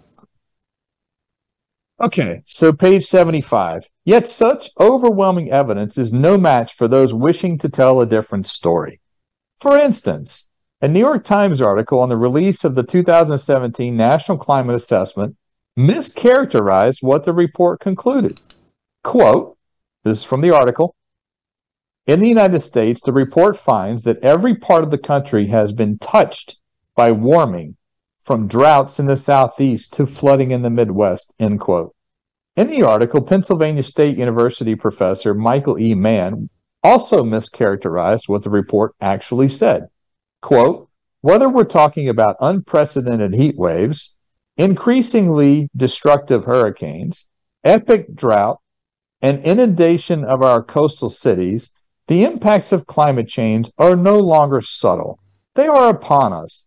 That's the consensus of our best scientists as laid bare in this latest report. This is coming from a Pennsylvania State University professor that I guarantee you this was quoted all over the media. And then the author of the book simply says in the next sentence, the report simply does not say what the New York Times and Professor Mann says that it says. In other words, here's yet another example of pathological business as usual on the science of climate and extreme weather events. They lie, they spin. Yeah, hey, let me ask you one more question, just to clarify this for myself here. When you start off reading his book, right, what does he actually, like, what does he say he's trying to prove here? Like, what's his thesis? That climate change is real, but there's a lot of hucksters out there? Like, what is his message? I'm trying to find it here. I wrote this short volume in 2014 for those interested in understanding the science of disasters and climate change. 4 years later, the need for such a book is as great as ever. In the second edition, I've updated the data and the analysis while also reporting on my own experiences in the debate over climate change during this period. So he's basically just trying to set the science straight. Mm-hmm. Okay. Now, this is interesting because in chapter 6, it's called What About Climate Policy and Politics? Yeah, well, and I remember in the beginning, last episode or the one before, you had read the list that you had just pulled up, and he says in there that he supports a carbon credit system and more extreme measures than that. He doesn't necessarily support carbon credit system, but he does believe in coercing people. We talked about that, where he mentioned that the purpose of a debate is to not convince the other person to think like you. Yeah. But then he goes on to say, well, if people don't wake up and do what they need to do, then we have to force them to do it. That's what I'm saying. I don't understand. It seems like this book discredits the entire climate hoax. Yeah. So the beginning of chapter 6 says, so what? It is a question that my students get tired of hearing. So what if the science of disasters and climate change is exaggerated by public debates and by some scientists? As one client scientist observed to me after Hurricane Katrina ravaged the Gulf Coast, if people think that today's disasters are caused by or linked to human-caused climate change, isn't that a good thing if it motivates them to support, if it motivates the support for the right policies? So they're right, we're wrong. Mm-hmm. That's what that says. Yeah, the ends justify the means, yeah. Yep. Let's see here. I don't think I sent these to you, but 2 pages later, he says, the goal of political debate, of course, should not be to get everyone to think alike, but to paraphrase the writer Walter Lippmann, to get people who think differently to act alike. Mm-hmm. You don't have that. That's the not No. one vote technocracy crap, people. Yes, and that's also the same thing that you covered in, I think, in Green Swan, where they talked about basically if 50% of the people believe whatever you're trying to make them believe, and then out of the remaining 50%, let's say, another 80% of those just are willing to go along with it. Who cares if they really believe it? They're engineered into actually playing along. It's just like COVID land. Like we've brought that up as an example. Half the people wear masks because they think it protects them. And then half of the remaining half will wear them just because they don't want to get in fights with people. And then, there might be a few outliers that are the ones who say, screw it, I'm not going to do it. But they don't care as long as the vast majority will just go along. They don't give a crap if you believe it or not. Yeah. Later on, he writes about the only equation you need to know. To understand efforts to stabilize the amount of carbon dioxide in the atmosphere requires a basic understanding of where carbon dioxide comes from. 1980s Japanese scientist Yoichi Kaya. Okay. Kaya explains that the future carbon dioxide emissions would be the product of four factors: population, economic activity, how we obtain our energy, and how we use that energy. Period. Mm-hmm. So I write, it only comes from humans. What about volcanoes? What about methane gas being released from the ocean? Yeah, that page. What about decaying nature? Because the documentary, The Great Global Warming Swindle, you have all kinds of scientists that worked with the IPCC telling you that the volcanoes alone annually emit 10 times more CO2 into the atmosphere than all human activity combined. And the oceans are more than volcanoes. Well, they found one scientist in the whole world, in Japan, that says, nope, it's just humans. And that's what they go with. Hey, how much will I get paid if I say I'm a scientist and I'll go along with him? So that way they can have two. The Federal Reserve will issue that study grant. Oh, okay, good. I'll say we'll give him a call after the show. Yeah. This is wild stuff, people. I mean, the fascinating thing about that book is that it pointed out that the IPCC knows damn well that none of this climate stuff is increased in both frequency or intensity. And they also know damn well any of that, it's not caused by humans. Mm-hmm. Yeah. Straight from their own words. Yeah. No, I mean, that's amazing stuff. So now with the second book that you reviewed, what was this one focused on? This is the Earth Brokers. So these are the guys that are environmental activists and went to Rio in 1992 thinking they were going to be with their peeps. And they came away and go, wait, this is one big giant resource grab for the elites. And they're going to steal everything and make the inequality worse. Yeah, that book. Okay. So this is similar to that book not similar, but I mean, along the same lines of that guy who wrote the book, Confessions of an Economic Hitman, where he literally thought he was going to do good things and then realized he was in the middle of like a giant International Monetary Fund hustle where they were basically just going in and terrorizing these countries and stealing everything from them and locking them into debt traps and everything else. Yep. So we're going to read the introduction for this. It's only 10 pages. All right, Jim. So this is the page you said comes from before the introduction when you first open up the book. Yeah. So let's take a look at this. It's just like a one-page summary. So the Earth Brokers, and I'm not going to say quote and end quote here, people. This is straight out of the book. I'm just reading. After decades of failed development plans for the South, the Earth Summit was billed as a dramatic new approach to solving the planet's problems. Instead, the Earth Summit attempted to green development and its major promoters by pushing the environment to the top of the agenda. UN and government agencies adopted this new green solution without questioning. This was written in 1994. Okay, and think about it in terms of all the documents that have come out since. So we know a lot. As a result, the new world order that is emerging after the Rio de Janeiro conference is identical to the old one. If this new order were merely a warmed-over version of the old, things might be expected to continue deteriorating at the current pace, if not accelerate, since the new mantra is that the environment may even be a profitable enterprise that will stimulate development. What is more, the new order is slowly creating a global management elite that is co-opting the strongest people's movements.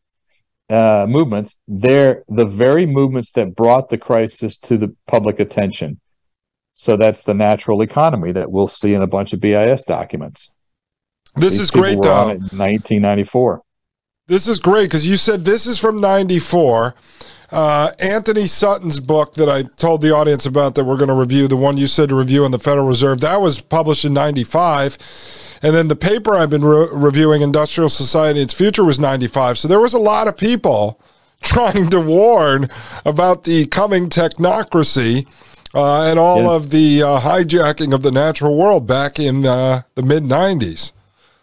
Yep. They just didn't have a voice. Well, they did. It's just people didn't listen. That too. So the introduction started in New York in December 1989. The member states of the United Nations agreed on Resolution 44-228, the 228th decision in its 44th General Assembly. The resolution noted with concern that the world's environment was deteriorating rapidly and recommended that the UN General Assembly convene a conference of national leaders at the highest level to save the planet from catastrophe. Officially, this was to be called the United Nations Conference on Environmental and Development, UNCED for short. Unofficially, it was dubbed the Earth Summit by the man who was chosen to put it together, Maurice Strong, a Canadian businessman and diplomat. I'm going to stop right there because these authors apparently did not know who Maurice Strong was. But if you go watch James Corbett's documentaries, How Big Oil Conquered the World and Why Big Oil Conquered the World, Maurice Strong was a Rockefeller general. He ran several of their Canadian oil companies. Oh, wow. That's interesting. Yep. Isn't that interesting? Yeah, and I think Corbett's, that documentary you mentioned, that's on YouTube, I think, for free, folks. Yep. I have the DVD version. Ah, okay. All right, good. It can't get deleted. So, right. People, who is in charge of running the very first United Nations Summit on Climate? Rockefeller. Yes. Isn't that interesting? Okay. There's a banker behind every curtain. Yep, we continue. 6 months later, the first of four major preparatory meetings, committee meetings, the meetings were called PrepComs 1 to 4, to thrash out conventions and agreements for the leaders to sign at the summit was held in Nairobi. A member of a non-governmental organization, or NGO, attending it sent out a memo by computer to hundreds of other NGOs following the talks, describing his own reaction to the name Earth Summit. To him, he said, it conjured up the image of a steep mountain with the heads of state gathered at the summit from where the planet would be saved. The people of the planet were waiting below for the agreements to be signed at the top and brought down to them. In between them and the leaders, bearers toiled, carrying proposals up the mountain. The heroes are coming to rescue the serfs. The bankers are Moses coming down the mountain with the tablets, ladies and gentlemen, to rescue you. This is hilarious. Okay, we go on to page 2. After the meetings and the lobbying were finished, the two of us, the authors here, sat down to review what had been achieved over the course of almost 2 years. This was about 2 months before the Earth Summit itself was held in Rio de Janeiro in 1992. We concluded that as a result of the whole UNCED process, the planet was going to be worse off, not better. Because UNCED occurred at a crucial moment in the environmental and development history, this book also helps readers understand the transformation of development and the recent, quite profound changes in North-South relations, as well as the deep changes the green movement has undergone. Mm. Throughout this book, we show how UNCED has promoted business and industry, rehabilitated nation states as relevant agents, and eroded the green movement. We see how, as a result of UNCED, the rich will get richer, the poor poorer, while more and more the planet is destroyed in the process. PPP. Oh, man, this is great. Yeah, this is much better than the evening news. Yes. So they continue. Marxists have criticized industrial development since its social effects started to be felt in the late 19th century. They criticized it on the grounds that it produces injustices, enhances unequal power structures, and it exploits people. Excuse me. However, Marxists have never questioned the underlying idea that industrial development will free society from the constraints of nature and thus ultimately liberate people altogether. The main obstacle that prevented this process from happening was not to be found in the development process itself, Marxists argued, but rather in the political power structures which were perpetuating inequities and oppression. And I write, a brilliant disguise. Mm-hmm. Definitely. And you can find some of the most prominent Marxists out there with the banker money behind them as well. So, yep, they fund all sides, folks. All sides. They do. Yep. Even after the Second World War, techno-scientific industrial development remained an unquestioned tool, even for the most vocal critics of modern society. That's technocracy. Mm-hmm. In an effort of collective denial promoted by the massive public relations campaign, further industrial development was declared in the aftermath of the Second World War to be also the means of bringing about peace among nations. As a result, the United Nations was set up with the mission to promote, quote, peace through development, end quote. No longer was industrial development simply going to lead to a modern and rational society. It was also going to bring peace to the world. With the United Nations promoting it, industrial development progressed exponentially and became planet-wide. What is more, the aggressive reconstruction of Western Europe became the model for the industrialization of the entire world. Development was now clearly the goal, and the development process of the North, spearheaded by the USA, was to be replicated by the South. The rare humanists who feared that the human side would get lost in the process were silenced, as the cultural subsystem was singled out and declared to be the realm of truly human aspirations. Thus, culture became a luxury that was made possible by continuous industrial development. My note to that paragraph is one giant Rockefeller grift. And the other thing, Jim, is this is funny because this paragraph fits right in line with that International Monetary Fund timeline I read to the audience right off their website, that they're like, oh, World War II happened and all these places were destroyed. And then we showed up with bags of cash and told everyone, we will build up your societies for you. Like, it was like they were ready to go. Yep. So under the Cold War, they write, the Cold War became one of the driving forces of industrial development because it stimulated scientific and technological progress on the one hand and promoted induced industrial production on the other. Second, the Cold War cemented the nation-state system and thus reinforced the idea that nation-states were the most relevant units within which problems had to be addressed. Mm-hmm. Excuse me, let me get a drink of water.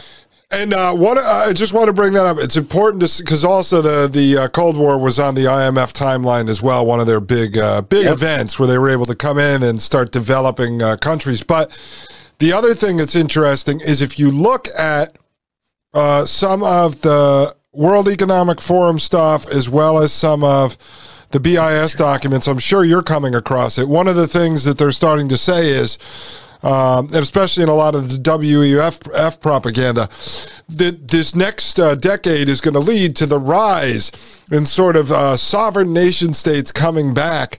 And all I see them actually doing is they're going to use that as the beginning of locking down areas to create quadrants, sort of like 15-minute cities and smart cities. They're going to be locked down countries. I mean, I personally believe 5-6 years from now, you may not be able to travel internationally, short of having definitely a digital ID or a digital passport. Like, that seems to be something that they're going to do, because I know the globalists who work so hard to create a centralized global system of government aren't going to return sovereign power to the nation states. Like, that is not going to happen.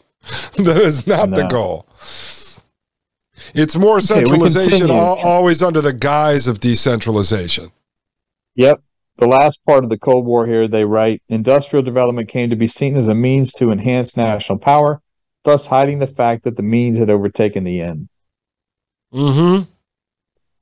Third world development.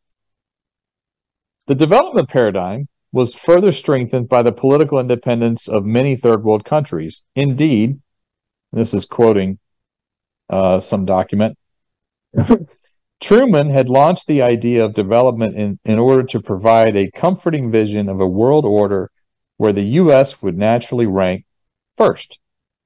The rising influence of the Soviet Union, the first country which had industrialized outside of capitalism, forced Truman to come up with a vision that would engage the loyalty of the decolonizing countries in order to sustain his struggle against communism. For over 40 years, development had been competition between political systems. Wow, interesting. Wow. Yep.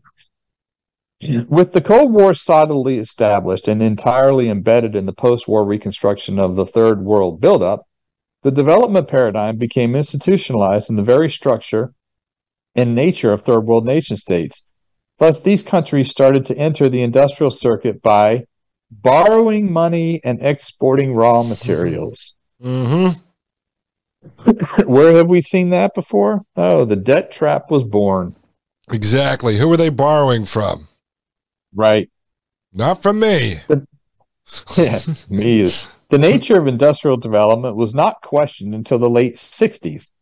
Only then did social movement activism begin to raise serious doubts as to whether industrial development would really lead to the type of society promised by Truman and others. Okay. The social movements of the 1960s.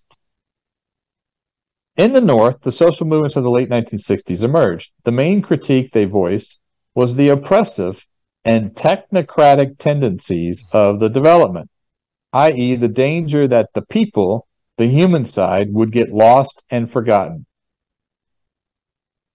Wonder where we've heard that before. Well, I'll tell you, it's such a mind trip on all this stuff, because you had Saul Alinsky, known for Rules for Radicals, who came out of this movement here, and it was around in the 60s. And Alinsky actually was against the idea of technocracy, but he also was this like double talking snake that was driving people deeper into the hands of the bankers. Also, they have so many like psychological operations and opposition that's running around. It's fairly amazing, like how they actually pull this off. But yeah, in my next life, I'm working for the bad guys, by the way. So. So we continue. One must distinguish between the American version of social movement activism and the European one. If the American version is a product of the countercultural movement, the European movement is a product of the New Left. Both agree that the process of development has got out of human control and does not serve the majority of the people. The critique formulated by the New Left, in contrast, is in essence political. It is a critique of oppression, domination, and exploitation. Development in the South attracted criticism in the late 1960s and 1970s on the grounds that it was top-down, exploitative, and oppressive. For all the radical critiques of Northern-centeredness and Northern-drivenness, development was being questioned in the South by only a very few people in the late 1960s and throughout the 70s. It was not until the advent of the Green Movement in the North in the 70s that a new argument was added to the critique of industrial development. Wow. And here's one of the things that's the mind trip, right? If you have, so you have the technical folks, like the technocracy, the idea is just a huge, giant, centralized, technological driven, run, managed, governed, country, essentially. And then when you have the folks on the left, like the new left, their idea is like pushing towards socialism, which again is just a giant governmental system that controls over the people. This is the thing with these. No one ever pushes the idea in any significant way of less government and returning government to local power. You never see that in any meaningful way come up, and it's really the only actual system that allows for more freedom, not less. Everything else is just big government. Whether it's run by tyrannical folks or technology, it's all big government. And the bankers are always in control of it. The bankers are in control. The green critique of development. Since the 1930s, some scientists and engineers have focused on natural resource conservation and environmental management, starting with forestry and specific ecosystems. Gee, I wonder what that is, folks. That's the Rockefeller Columbia University technocrat movement. There you go. 1930s. Yep. And as I've told the audience, that hat tip to Maria Albanese, who, when we were going back and forth a couple months ago on this, found Frank Vanderlip basically noted for bringing the Jekyll Island crew together and creating the Federal Reserve banking system, was the one bringing Howard Scott, the founder of technocracy, around. And you'd say, why would the bankers support a guy who's pushing us towards energy certificates? Aren't they into money? No, they're into power and control. They don't give a crap what form the actual money is in as long as they control it. Look, they've openly said, if we control the money, we control nations and governments. Well, if the form of money is carbon credits, who creates the carbon credits? The banks. Right. It's the same as running a printing They're going to control. They have the same level of control. It doesn't matter what the system is. Yeah, exactly. They don't care if we're trading with seashells and pine cones. No. As long as they control the beaches where the seashells wash up and they control the forest where the pine cones are. They don't give a crap what form of government it is or what form of actual money it is. And I will say, though, because the point is this, the difference between now and then we know the fiat printed money system is a bullshit too. But the difference, as Jim points out, we point out, we're about to cross a line that we could never come back from. Money you can still spend anywhere, and they don't know about that transaction. Between you, the buyer, the purchaser, and the person that you're buying it from. Once it goes CBDC, that's anything like digital. Game over. Doesn't matter what you call it. If it goes digital, it's over. It's over because they can control the whole system. Yep. Okay, we continue. By the early 1970s, in the context of the social movements, one can detect, in the North, the replacement of conservationist ecology with political ecology. It was under the influence of the New Left, in particular, that environmental problems became politicized and prominent. In addition to natural resource issues, this politicization focused primarily on pollution problems such as oil spills, chemical hazards, and nuclear pollution. In 1972, Maria Albanese's favorite organization, the Club of Rome, a group of concerned leaders from businesses and academia and government, published its Limits to Growth, highlighting in particular the possible input limits to further industrial development. In the same year, the UN held its first conference on the human environment in Stockholm. Again, the focus was on natural resources management, and to a lesser extent on pollution control, as both resources depletion and pollution were seen as potentially jeopardizing development. Now, this is the 70s. Okay, this is early 70s, right? 1972. When did we go off the gold standard? Was it the 70s? It was 71 or 72. Yeah. And right after we went off the gold standard, Rockefeller came out and publicly said, all fiat currencies, which we were now on, wasn't backed by anything, go to zero. You want to own the natural resources. Mm-hmm. Interesting. So they immediately started working up a scheme to control all the resources. Yeah. Well, that's how they do it. They are the economic terrorists. Within the intellectual context of the New Left, environmental problems remained mainly political problems. Resources depletion and pollution were, it was argued in the 70s, the result of existing power structures which oppressed nature and people alike. Because of this political framework, political ecologists remained uncritical of many of the destructive forces of the industrial development, in particular of modern science, high technology, and the nation state. Indeed, their markedly northern-centered view led political ecologists to propose scientific progress, better technologies, and especially better policies as the answers to resources depletion and pollution problems.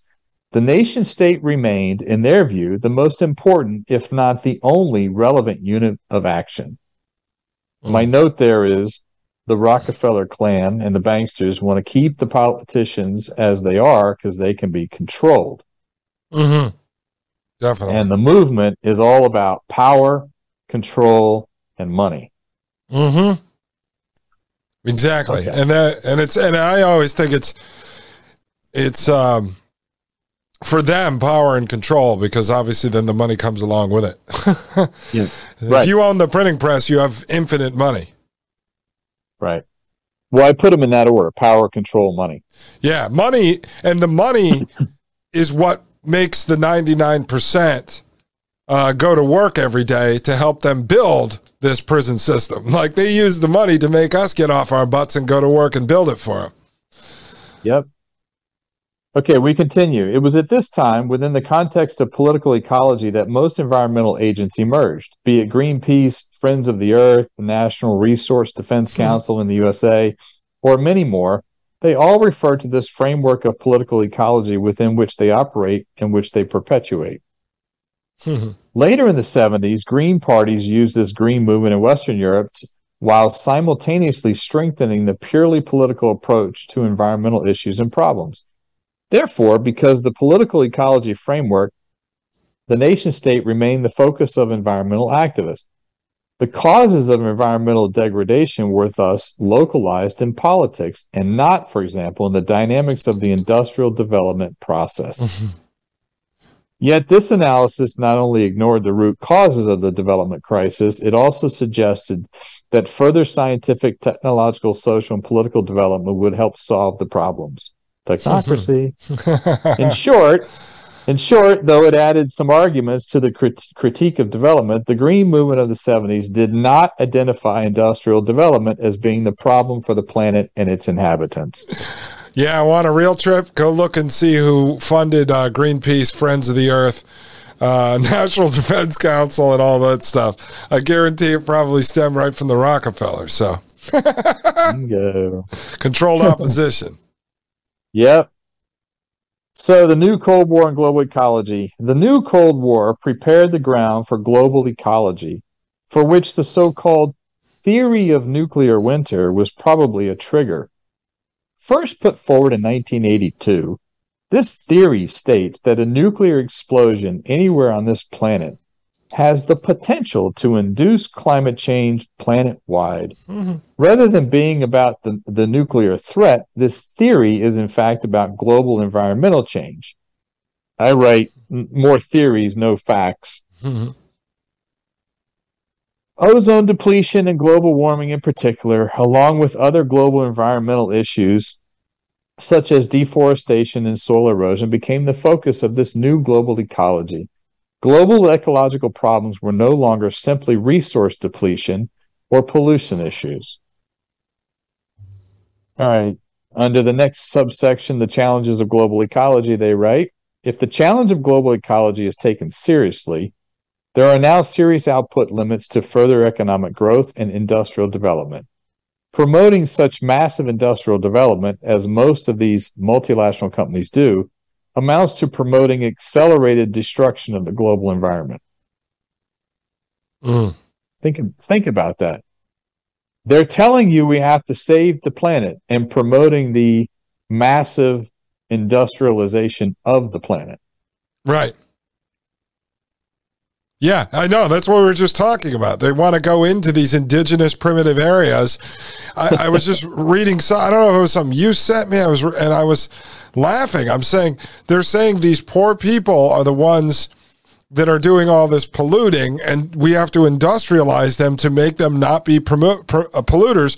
While at the same time, they're telling us that our industrialization that we have has caused us to be polluters. And at the same time, they're saying they want to go industrialize all these places. That's like, look, if you want to look at pollution based on the way they weigh it, that's like trying to tell me the Amish pollute more than I do. Come on. They're sitting at home operating on candlelight. Well, it's interesting. I'm going to flip ahead. You don't even know this. This is page 44 of the book. The Framework Convention on Climate Change. They write, global warming would lead to rises in sea level and coastal flooding. This came straight from the IPCC in 1990, folks, okay? All right, you don't have this page, Dustin. I'm just flipping ahead because it's relevant to what you just said. In 1990, the IPCC wrote, global warming would lead to rises in sea level and coastal flooding, unpredictable weather patterns, and drought, and therefore decreased agricultural productivity and further hunger and migration. Because carbon dioxide is mostly responsible for global warming, the IPCC concluded that carbon emissions needed to be cut by 60% at least in order simply to stabilize current carbon levels in the atmosphere. The IPCC had also assessed that the industrialized North accounted for the majority of carbon dioxide emissions, basically due to the fact that such emissions are totally correlated with fossil fuel consumption, fossil fuels being the primary motor of industrial development. Okay, folks, we have proven that every word of that to be absolute lies. Mm. Or in 1990, maybe it wasn't a lie, but it turned out to be 100% false. Mm-hmm. We just read half of it from the IPCC in 2017 saying, yeah, it doesn't cause any of that. And we saw in the other document with the CO2 emissions globally, remember the one that went back to 1750, however they figured that out? It shows that 100% of the increase in CO2 emissions annually from 1979 or whatever is China, Southeast Asia, and India. Has nothing. The last time I checked, those are not industrialized North. Mm-hmm. Yeah. Now, China's in the northern hemisphere. They're in the northern, but they weren't industrialized. Mm-hmm. Anyways, okay. Back to the introduction. Oh, we're going back. What page are we on? Yep. 9. Okay.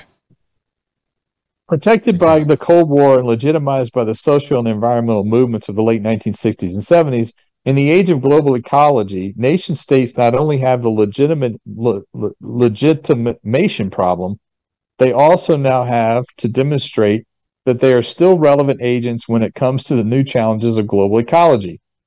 The role of the military is, of course, brought into question in a very similar way by global ecology. Next page, page 10.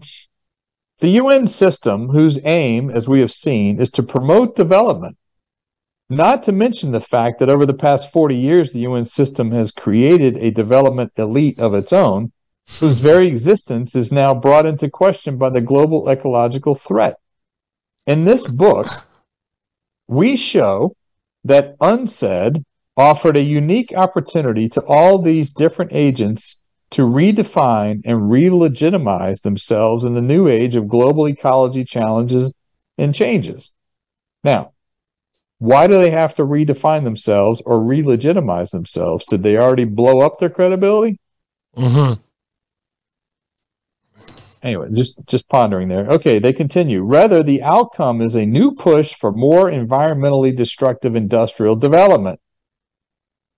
And then they highlight the Brundtland Report, Our Common Future, which was created by the World Commission on Environment, UNCED, in 1983, and the report entitled The Challenge of the South is a product of the South Commission, established in 1987. And this book goes through those documents. Okay. That's the introduction of the book. Yeah, this is great. So you said these guys were, what were they? They were going to work. What? They're environmental activists.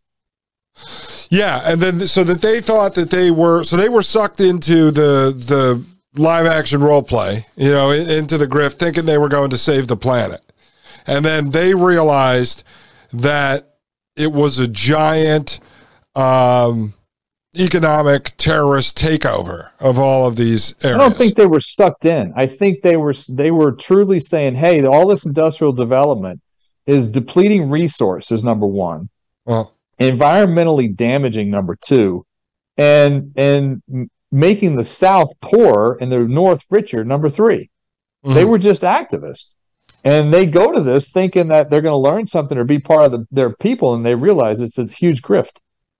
Yeah, well, that's what I'm saying. They were true believers in their cause. They weren't grifters who broke away. They were true believers, and then realized that the system was a scam, that the whole thing was controlled. The whole thing was not about what it said it was. Right. And folks, I recommend reading the book. I am up to page... Jim's flipping through his book. 50 or so, and as you can see, there are... Yeah, I was actually... Lots of important data. Yeah, when you were sending this over to me, Jim, with all the orange highlights on there, I was trying to... I have an AI system that I run that through to see how much carbon you emitted with all of the highlighters that you use to actually mark up your notes on those pages. What do you go through, like a pack of 12 highlighters a week? No. I usually have a few on hand just in case. Oh, yeah. So now that one, you're 50 pages in, or the other book, are you finished with that one? Yeah. Oh, you are? Okay. And then you started this one. I started this one. This one's about 200 pages, so I should be done in a week or so.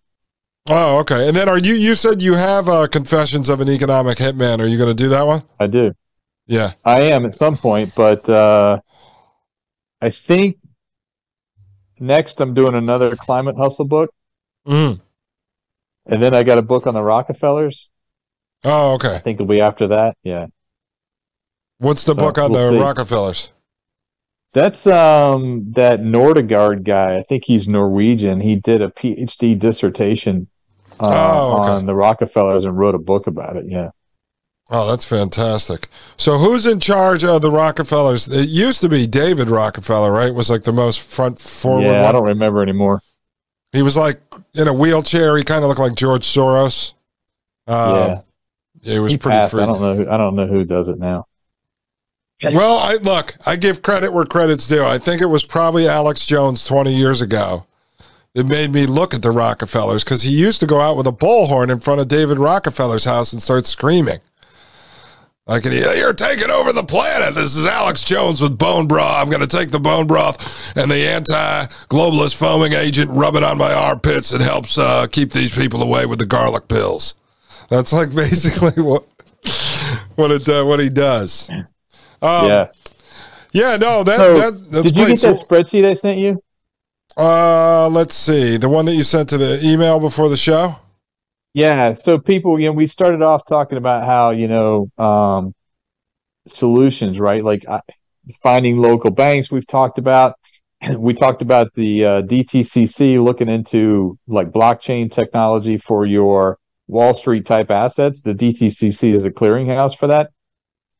So we're not sure. We're speculating on how they're going to manipulate that into digital slavery, your Wall Street assets. So I just want to highlight this. We've shown the chart of the S&P 500 back to 1900 before on your show. It might have been episode 80, where when it goes down, it takes 20 years to get back to break even on average, roughly.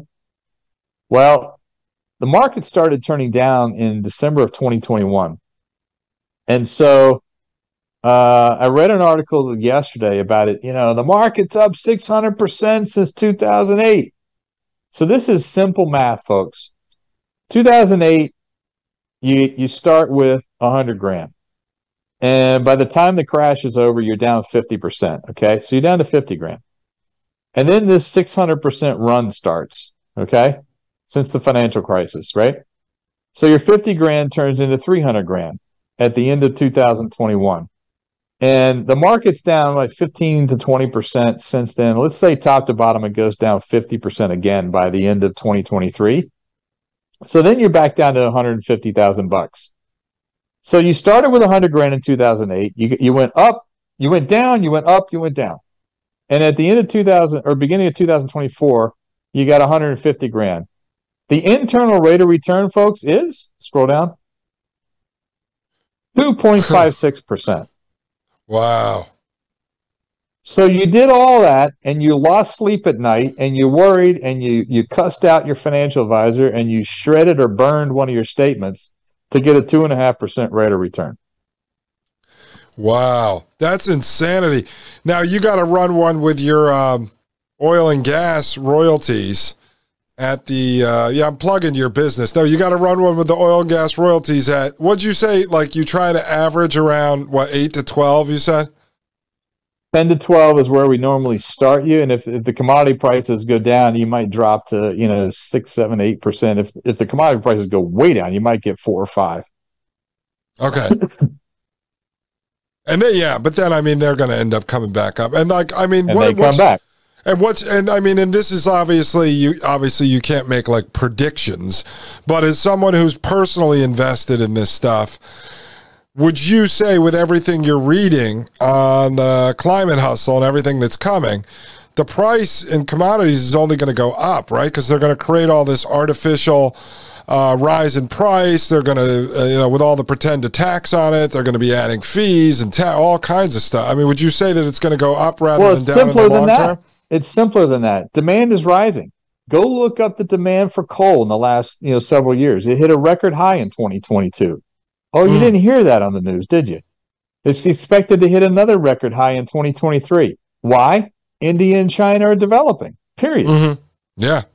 The oil demand is expected to rise 1% a year. That doesn't sound like a lot, but oil's a massive commodity. Okay? Well, the other thing in Poland India, going on, yeah. India just became the third largest car sales country in the world. And they're less than 1/3 of the sales in the U.S. and China. What's going to happen in the car sales in India the next 10 years? Mm-hmm. And by the way, only 2% of those were electric vehicles. So you've got a massive demand for oil. It's not going away. You've got a massive demand for natural gas. It's not going away. But supply is that they're suppressing supply with all this this green push and green agenda and uncertain this and uncertain that. Yeah. No, definitely. That's what I'm saying. So if you had, based on your own your own personal investments, let's say you're going out 10 years, right? Do you think the price of oil and gas are going to go up or down over the 10 years? Up. Yeah. So you got to run one of these charts. What the hell? Put it next to it. Say you started with 100,000 in 2008. You'd have to know you just have to come up with an average. It's like buying land, though. It's real estate. It's like buying land. You don't get a statement every month or every quarter or every year on what the value of your land is. You get a rate of return based on the royalty checks. Mm. And it's multi-generational cash flow. Unlike gold, who has no cash flow, this is an asset that I can pass on to my kids that is cash flowing. Right. And so people understand, because we haven't gone over it on the show. It's basically I want to do a show on it, though, as soon as we take a little break from this stuff so you can explain it. Because I had said to the audience, you had sent me over some stuff to look at. I thought I've heard about it over the years, but I never went and explored it until a few months ago when Maria Albanese first introduced me to you and you sent me some information, and then you were able to clarify what it is. And I myself personally, I have people in my life I've been talking to about it, because there are folks, and this is wide range, generally not younger, but I don't really talk to younger people, but people my age, between 40 and 50, that are, let's say, people that work for employers for years, which I always worked for myself, so they were always paying into a 401k. And they're sitting there asking me, well, you talk about all this crazy stuff on your show. What the hell do you think's going to happen to my money? And I'm like, I don't know, because like you said, you can't really do financial planning for people because you don't know their circumstances. Well, I don't know. What's your money invested in? And I'm not licensed to do so anymore. Yeah, well, and even with me, they say, what's going to happen? I'm like, well, I don't know where your money's invested inside your 4. I have no idea. But they want to know what's going on. That's why I thought it'd be interesting to do a show on it, because any type of investments people can make that are safer than putting their money in Wall Street, which is what they'll traditionally do if they're going to Charles Schwab or anywhere like that, right? I mean, they're just going to be putting it into some fund. Yeah. Royalties are basically existing oil and gas wells, and they're in the original lease, when the oil and gas company leased the minerals, they negotiated a royalty to the mineral owners. Well, whatever that royalty, whether it was 12% or 20%, doesn't matter. You know, we've got somebody that owns those royalty payments. We analyze those from existing wells and we pay them something. And then, you know, we did all the homework to make sure there's more upside and you've got all the acreage and take all the risk out of it, other than commodity price and maybe some well mechanically breaking, which 1% or less chance of happening. Mm-hmm. Outside of that risk, or nuclear war, you know, we can't obviously predict that. But the simple risk we can mitigate by analyzing this deal. And it's like flipping a house. You know, we keep a little piece for ourselves and we flip it for a 25, 30-ish percent profit. That's it. Right. But it's cash flow. It's these things pay out monthly. If you've got a small deal with a handful of wells and they're doing maintenance on the wells, okay, you might miss 6 weeks because they're doing maintenance, just like you do maintenance on your car. They do maintenance on the wells so they last longer. Same concept. Mm-hmm. Yeah, and like you've said, it makes sense.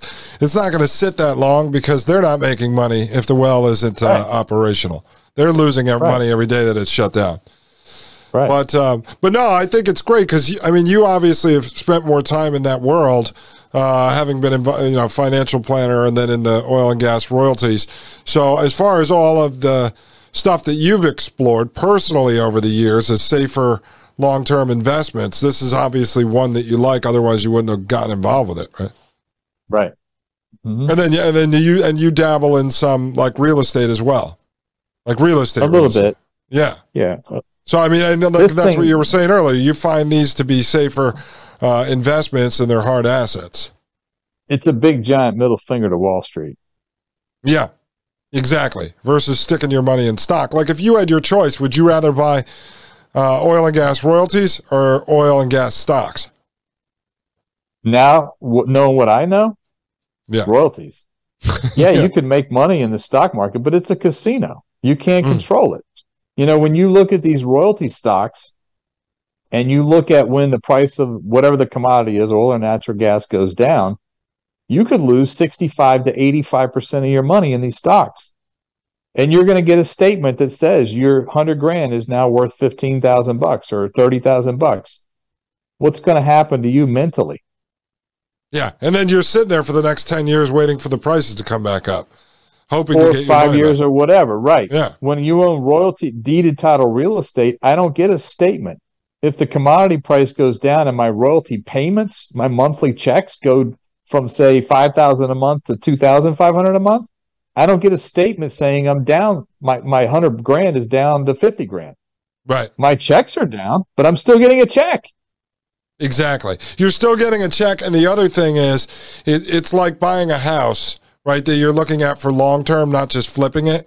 You're not sitting there freaked out because in your plan when you decide to put this together is not that I'm buying these mineral rights, which is below the surface of the land, to flip 3 months later. Like, that's not part of your plan. Right. And I got to be honest, like, most of the people I'm friends with that have made money off of, I mean, I'm talking whether it be stocks or whether it be cryptocurrency, are friends of mine that are pretty smart and they sit around and day trade all day. I'm talking, like, they're on their phones 12, 13, 14 hours a day, sitting at home on the couch, day trading or on their laptop day trading. And there are guys literally you talk to them one day, they're like, dude, I made $4,000 today. The next day, they're like, dude, I lost $12,000. I'm ready to shoot myself. Like, they just sit there as good as they think they are. The majority of them, they're like gamblers. They're like, your friends that go to the casino. They go to the casino and then they come back and they tell you they won $14,000 on roulette. And you're like, well, last month, didn't you lose $52,000? So I forgot about that. Yeah. And interestingly, royalties are the exact opposite of day trading, where you're on your phone 12 hours a day. Royalties are literally dubbed mailbox money. Mm-hmm. It's the Clampets from Beverly Hillbillies. You go to your mailbox once a month and you get a check and you deposit it in the bank. There's no effort. Yeah. Yeah, and you don't have tenants that you have to kick out. You don't have a house you have to rehab after you kick the tenants out. None of that crap. Yeah, and I had a friend of mine. I used to watch him. He'd sit there all day. Right? He was. He dabbled in day trading stocks, cryptos, and was doing forex, like foreign exchange. He was sitting there all day. Graph charting, He's got all this four monitors up. Yeah. He took all these classes and stuff. He was really good with math, and he would sit there and he'd be doing all of his charting, all his and boom, I got it. And he's sitting there for 40 seconds waiting for something to pop, and like all of a sudden drops. He loses like the $1,000 that he had sitting on that. And I'm like, dude, is there really a science to this, or is this, oh, come on, the candlestick book or something with all the candles? And I'm sitting there watching, going, dude, do you have any idea what's? Because most of the people that make a ton of money have insider knowledge. They know what's going to happen. Like years ago, my father's friend was head of marketing for Boston Scientific. My father coached my sister's softball. She was an All-American softball pitcher. So this guy comes and he tells all the dads one day after the game, they're drinking beers. He goes, listen, I forgot, it was something crazy. Like at the time, Boston Scientific was trading at like $12 a share. And he goes, we've got this new drug that's coming out in 3 weeks. I'm telling you, like the stock's going to skyrocket. My father was always very conservative with his investments, so he didn't do it. But all the other dads that were like lawyers and doctors, they were all buying like $100,000 a piece, and like lo and behold, 3 weeks later, man, all of them made like $1 million. And my dad was sitting there going, "Well, I didn't have to risk losing anything." But I mean, it was like that was all insider stuff where they're making money. They weren't sitting at their computer jerking around. If you honestly think you can beat Goldman Sachs, J.P. Morgan, Morgan Stanley, Bank of America, and all the major hedge funds in New York, do you honestly think you can beat them? Right. Consistently. No. And there's been, I don't know how many studies at this point, 95% of the managers of mutual funds don't beat the market over a 10-year or longer period of time. Why are you in them? Mm-hmm. Yeah, and you have to do, that's the thing, and you have to do it consistently every day. I mean, you have to do it more than 50% of the time to actually turn a profit on it. So that says, okay, don't have a mutual fund, have just own the index itself. Well, we've seen with the index when the banksters orchestrate it to go down by manipulating the interest rates in the economy, okay, they crash it, then it's going to take you 20 years to get your money back. Mm-hmm. I don't want any part of that. No. If they told you that before you invested money, would you do it? No, of course you wouldn't do it. Right. Now, see, when you were in financial planning, right? That was your business, but you were independent. I was independent, right? Oh, okay. So now, what were you working with? Like middle class, upper middle class, wealthy? What was your main clientele? It was more middle class people. I had some wealthy clients, but I've always been for the little guy and the underdog. When I briefly managed money privately, not in a hedge fund, but for like private clients, for a massive financial planner in the Carolinas. I did that briefly. When I got back in and built my own practice, had my own clients again, I made the conscious decision to not go after the extremely wealthy clients like everybody else with experience in the business does. I'm like, well, why would I want to go compete them? I mean, then it's just my mutual fund's better than yours, and that's stupid. Yeah. And there was this massive amount of people that were typically blue collar types. Whether it was they worked blue collar jobs or white collar jobs, they had a couple of $100,000 in a 401k. They retired, they rolled it to an IRA, and they didn't know what to do with it. And their advisor stopped calling them because they didn't have $1 million. Now, this was a long time ago, so maybe that threshold's 2 million. I don't know. Well, that's who I went after because they need help, and it's just as much work as a client with $1 million or $2 million. Okay, so it's actually a little less work. And I had people literally bringing me like food from their gardens and stuff every quarter when we got together and go over stuff. When I sold my practice and had to have those meetings and say, here's who's taken over, I had people crying. I knew I had all their money. I knew everything about their life, their personal lives, their financial life. It was a great business. So I would say it was middle to upper middle class for the most part. You know, people that worked in a factory and had $400,000 to roll over in an IRA. Yeah, and what was my practice? So back then when you were doing that, so what were you? What were like the majority of the investments? Was it putting people into Wall Street products and things like that, or were you doing a mix of It was individual stocks and bonds. It was largely individual stocks and bonds. Yeah, and I owned them personally. Oh, you did? Okay, similar to what you now that you own oil and gas personally. Yep. Yeah. And then, so back then when you were doing, so that was pre 2010. That was I started it in 1995 and it morphed around because I was managing money for a while privately and all that. But I started building that practice. I want to say it was 2002 or 3. And I sold it in 2010. Oh, and 2010 is when you got into oil and gas. Right. Hey, you should have just sold all those people into oil and gas. What were you thinking? Well, I didn't know how to get them into it. I found a Reg D offering. That's how I found oil and gas. I was trying to find an alternative, but I didn't know how to do it. So yeah. Well, no, because this iteration of the oil and gas stuff that you're now doing for middle class, upper middle class folks, this is like a newer business that you started a couple of years ago, right? Yeah, because when I was first doing oil and gas, after I figured it out, I was actually managing carved out hedge fund money. So maybe it was a $100 million hedge fund. They carved out 10, 20 million bucks for royalties, and I managed that, or found them the assets, did all the due diligence for the asset for them to acquire. And so it was hedge funds and endowments, et cetera. I did that. And then when oil prices crashed, they went from like 130 to 40. We just could not find anybody willing to sell at a reasonable price.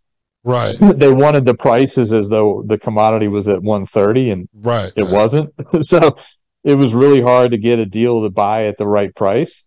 I still did a few deals here and there privately, but to pay the bills, I was doing some tax planning, put the CPA hat back on. Got back into royalties about 3 years ago. My buddies called me up and like, hey, let's get back in the game. And the prices were right, in terms of we could buy really good deals. But also the climate was right. And now, we've got supply directly from the sellers. We don't go through brokers or anything like that. So, right. So you're able to just go direct to the sellers. Yep. Yeah. My partner started out as a landman with Devon Energy. And then he built a whole portfolio for a massive family office before he went out on his own. Yeah, that's why I find it to be fascinating because, again, and when we were talking about it in the beginning, I was saying the time is right just because I know people in my personal life that are looking for, and I'm talking like, 40 to 65 that are looking for different things to get involved with. And some of them don't want to do real estate, like buy a rental property, or they don't want that kind of a headache. Or people see real estate going up and down like crazy the last couple of years. They're like freaked out by that. It's too much of a risk. And then I know people that tried to do rental properties and had disasters. And unless you're the type of person that wants to manage that, or you have a good business model where you can hire a building manager, a property manager, it's like that could become a major headache for folks too, Yeah, and we never tell anybody, hey, sell everything, all your Wall Street stuff, and just do royalties. It's whatever. We always ask the question: does it deserve a place in your portfolio? We think the answer is yeah. What percentage Definitely. is up to you? Yeah.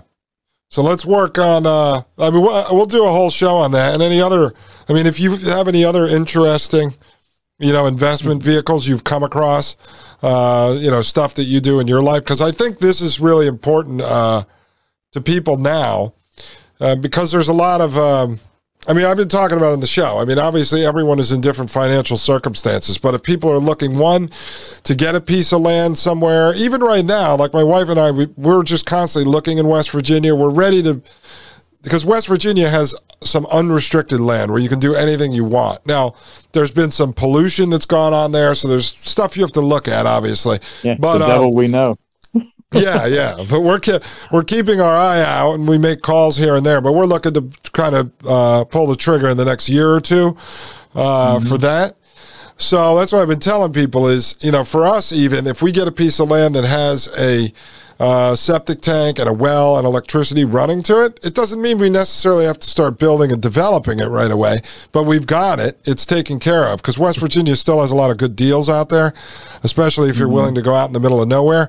The only issue you run into, like we just looked at this piece of property a few days ago, this you can only get satellite internet. Well, she works remotely, and obviously with the show and other stuff I do, and satellite internet, as far as my experience, just isn't enough. So you have to be within 30 minutes of a place where you can have an office or something that you can go to with internet, which I'm not opposed to, of having to leave the property to go access the internet. Yeah. I don't think that's a horrible thing. But that's a lot of stuff people are looking at, and like moving money around, being able to do that. If you've got, I know people right now that are saying, I've got $100,000 sitting in savings. I'm too afraid to put it in Wall Street or give it to a financial planner, but I know it's sitting in savings and it's losing value every day. All right, so is it better off to go grab a piece of property right now, a few acres somewhere? Should you put half of it in the oil and gas? Like, these are the kind of real questions people are asking, And I think you've noticed it too, because there's a lot of people that have contacted you through Payne TV and the other networks you've been building are folks that are sitting there saying, I don't want to give it back to Wall Street. I don't know what the hell to do with this. Well, it's not just that. I see people, in that age range, really 50s for the most part. They went through 08, lost 50% of their money, and now they're a lot closer to retirement, and the market's going down again, and they're basically they're having what I call an oh shit moment. Oh shit, I can't go through that again. Yeah. What do I do? Yep. Yeah. Yeah, that's the kind of people. I've got someone right now who I'm going to introduce you to soon. And they actually retired, and now they're back in consulting. But they've got some money that they may want to invest in there, because the idea of having a check coming in every month is great, because somebody like that who, let's say they're consulting and they make an extra $3,000 a month consulting between what they're collecting on Social Security and then obviously their nest egg that they saved up, and they go, well, wait a second, if I can invest this amount, take a little out of Wall Street, put it into there, and have $1,500 coming in every month. Now I can cut back my consulting hours by 50%, and I can, be retired more than I planned on doing. They went back actually because they lost a bunch of money the last couple of years in the market. Yeah. And they said, I need more money coming in. Got to go back to work. Yeah, I did a spreadsheet not too long ago. A realtor asked me to do this. So people buying a house, right? I think I did $500,000, but the math works at any dollar amount. A 7% mortgage over 30 years, assuming you're working and can make the mortgage payment, okay? Or not working, but you can make the mortgage payment. And instead of paying the cash for the house, you put the same amount into royalties that just earns 10%. It never goes higher, just stays at 10%. And you take the royalty payments and put it on top of your mortgage payment, it cuts the 30-year mortgage down to like 9 years. Oh, that's a great idea. See, that's creative thinking. And not only that, how much the amount of interest you save over that 30 years is the same amount you invested in royalties in the first place. So you basically invested it for free. Exactly. No, that's actually brilliant. See, that's the type of financial planning that people should have access to. It's not just let me put it in this mutual fund for you. It should be let's get creative and figure this out on paper. That's great though. So what was that for? You created that for a real estate agent, Yep. so they could show this to clients. Yep. That's really good, man. That's fantastic. See, that's the kind of stuff you should be talking about on the shows too. I know you like to do the climate hoax all the time, but this is the kind of information that people would actually. I mean, if they could, they'd pay you for it, but they don't need to pay you. I don't think for that. But no, that's real. That's a really good idea. Yeah, I mean, if you've got the money. Not everybody can afford cash for a house, but if you've got the money, it makes more sense to do it that way. And then at the end of the day, you own both assets. Mm-hmm. Yeah, definitely. All right. With the same pot of money that you started with, you own both assets. Yeah, definitely. All right, is there anything else you want to? No. Anything else? Until next time, stay tuned. All right, so listen, the next time you come on, are we gonna? We're finishing the Green Swan. Or are you gonna have 6 more books that we're gonna review? We're gonna finish the Green Swan. All right, we're gonna finish the Green Swan. All right, Jim. Well, thank you as always, man. You're a wealth of knowledge, and if anybody wants to reach out to Jim, you're gonna have to do that through pain.tv/gold, or just email me at dustingoldshow.com. You can just email me and I'll get you Jim's information. All right. Thanks, Jim. Yep. We appreciate it. If I were you, I'd get back to work, read a couple more books today because you've been slacking. And in honor of Martin Luther King Jr., I think you should at least read 3 or 4 books if you can do that. All right. Until next time. Thank you. Appreciate it. All right, ladies and gentlemen, that was Wide Awake Jim, or you could call him Big Jim. He's 6'4". Call him whatever you want. We just don't use his last name on the show yet. Once he wants to be out there more, we'll do that. But folks, thank you very much.